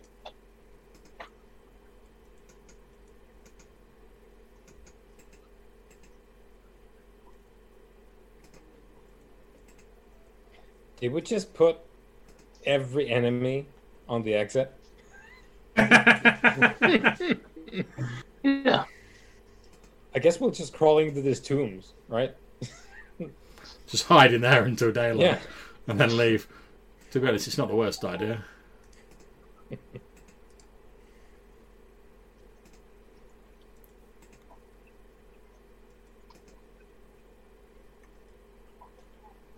I think that's all of them. There we go. Okay, so as you guys start moving out, so obviously you can move, I think it's 30 feet you can move if I remember correctly. Each square's 5 foot. So you guys have like, you're up and running basically, so make your first move. Okay. So, hightailing it, I guess. Yeah. Basically, you have to go off the northern edge of the map to get to your, to the top edge of the map to get to Okay. So 1, 2, 3, 4, 5, 6. Can I see any of these guys? Yeah, if there's nothing blocking your way, you can see them. So as you all start moving, you can see these figures. They're not shambling like the creatures you saw earlier. They appear to walk with slow, purposeful steps, each of them holding a sword. As you watch the sort of like mist sort of like swirling around them, with these sort of these like warrior monk robes on. They slowly start, almost solemnly, sort of moving out from the ruins of the buildings. So I will make their move. Could I have shot before they moved, or were we just moving before we? Yeah, you can take a shot. Okay, so I'll take a shot at this guy to my left. Ooh, that's not good. Also, the D10 for the... Yeah, you need to roll a D10, see if you hit. Oh, it did go off, it just missed. Okay. Yeah, it does go off and miss. They don't even flinch. Okay. So, which one are you shooting at? I was this one here on my left. Okay. Kind of in the closest one to be in our way. Yeah. Can I also take a shot at that? Yeah, go for it. With the bow. Okay. 19. Okay, let me just check his AC. If this doesn't hit, I think we might need to skip. You know, as the old saying goes. That just hits. Great. That is great. 3 damage. Okay, no problems. Though I don't think they necessarily care. They don't seem like the type to care about this kind of thing.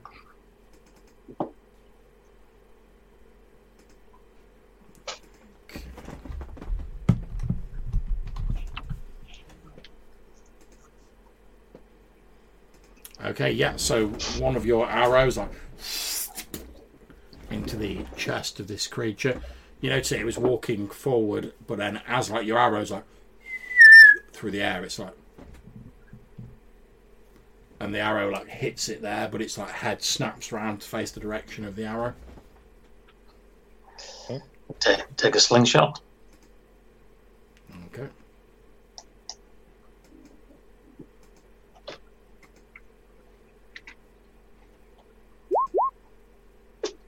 Boink. Okay, so unfortunately your stone, your pebble, whatever you're firing, does like hit it, but it just like spangs off it. Doesn't really seem to do any damage. Oh, damn. They're tough. Run. Okay, let me move.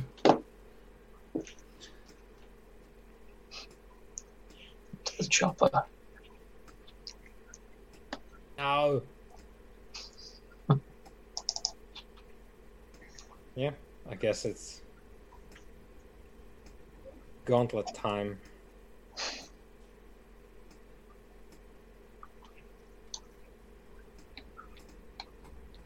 Okay, so one thing you do notice is just sort of saying that Weimar as you're looking around. You notice that the only one that seems to actually be heading towards you guys is this one that you've just shot at. The rest of them are just sort of like slowly making their way through the ruins, but they're not like converging on your location or anything. Hey, just keep going, Cameron. Okay. So I will As you shout, just keep going, Cameron. You notice like the nearest of these creatures suddenly go and like turn their heads towards you. Keep going, Cameron. Okay, so Cameron, it's over to you. So I will move to there, kind of trying to stay 10 feet away from this creature. That's fine. Don't forget, if you forfeit like doing anything else, you can like double your move. Oh no, I'll like, absolutely double him. If you just like, and just like running. Yeah, I think that is the sound effect for this. Yeah, pretty much, Cameron. You've like run to the edge and like jumped in the boat. You're like pushing the boat like into the water. Come on, guys, come on. Wait for me. Okay, so as you jump in the boat, and obviously you push it out, and there's like a loud splash as it hits the water. You notice as there's this loud splash, all of these these creatures that are nearby all suddenly turn their heads in your direction and start like moving towards you. Okay. Now they're not going to get a chance to get to you before you push the boat out. So you push the boat out and you watch as the sort of like the 5 who are nearest move like right up to the edge of the water, and then sort of with their swords held up, and then they stop.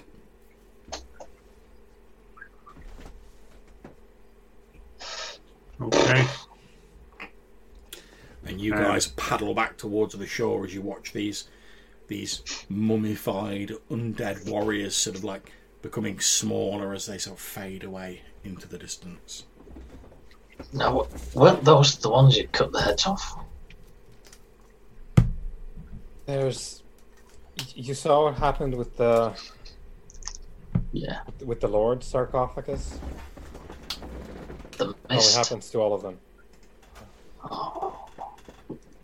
I don't think they're necessarily bodies anymore. I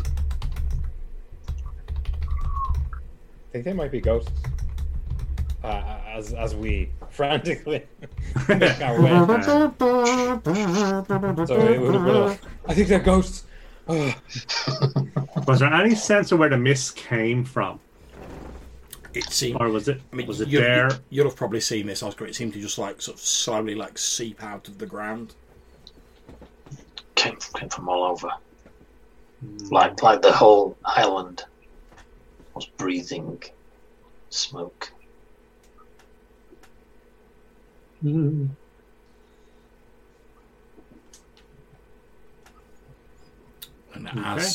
as he says that thing, it was as though the whole island was breathing smoke, and you paddle back towards shore. That is where we're going to draw an end to the session for this evening, guys. Thank you very much for playing. I hope you enjoyed it. We'll sort out XP and whatnot shortly. And obviously I'm happy to chat for a while, but thank you very much for playing, guys. I hope you enjoyed it. Yep. Yeah, brilliant, John. Thank you very much. And thank you to anyone who's watching this either now or in the future. Hopefully we'll catch you on the next episode. So, stop the stream here.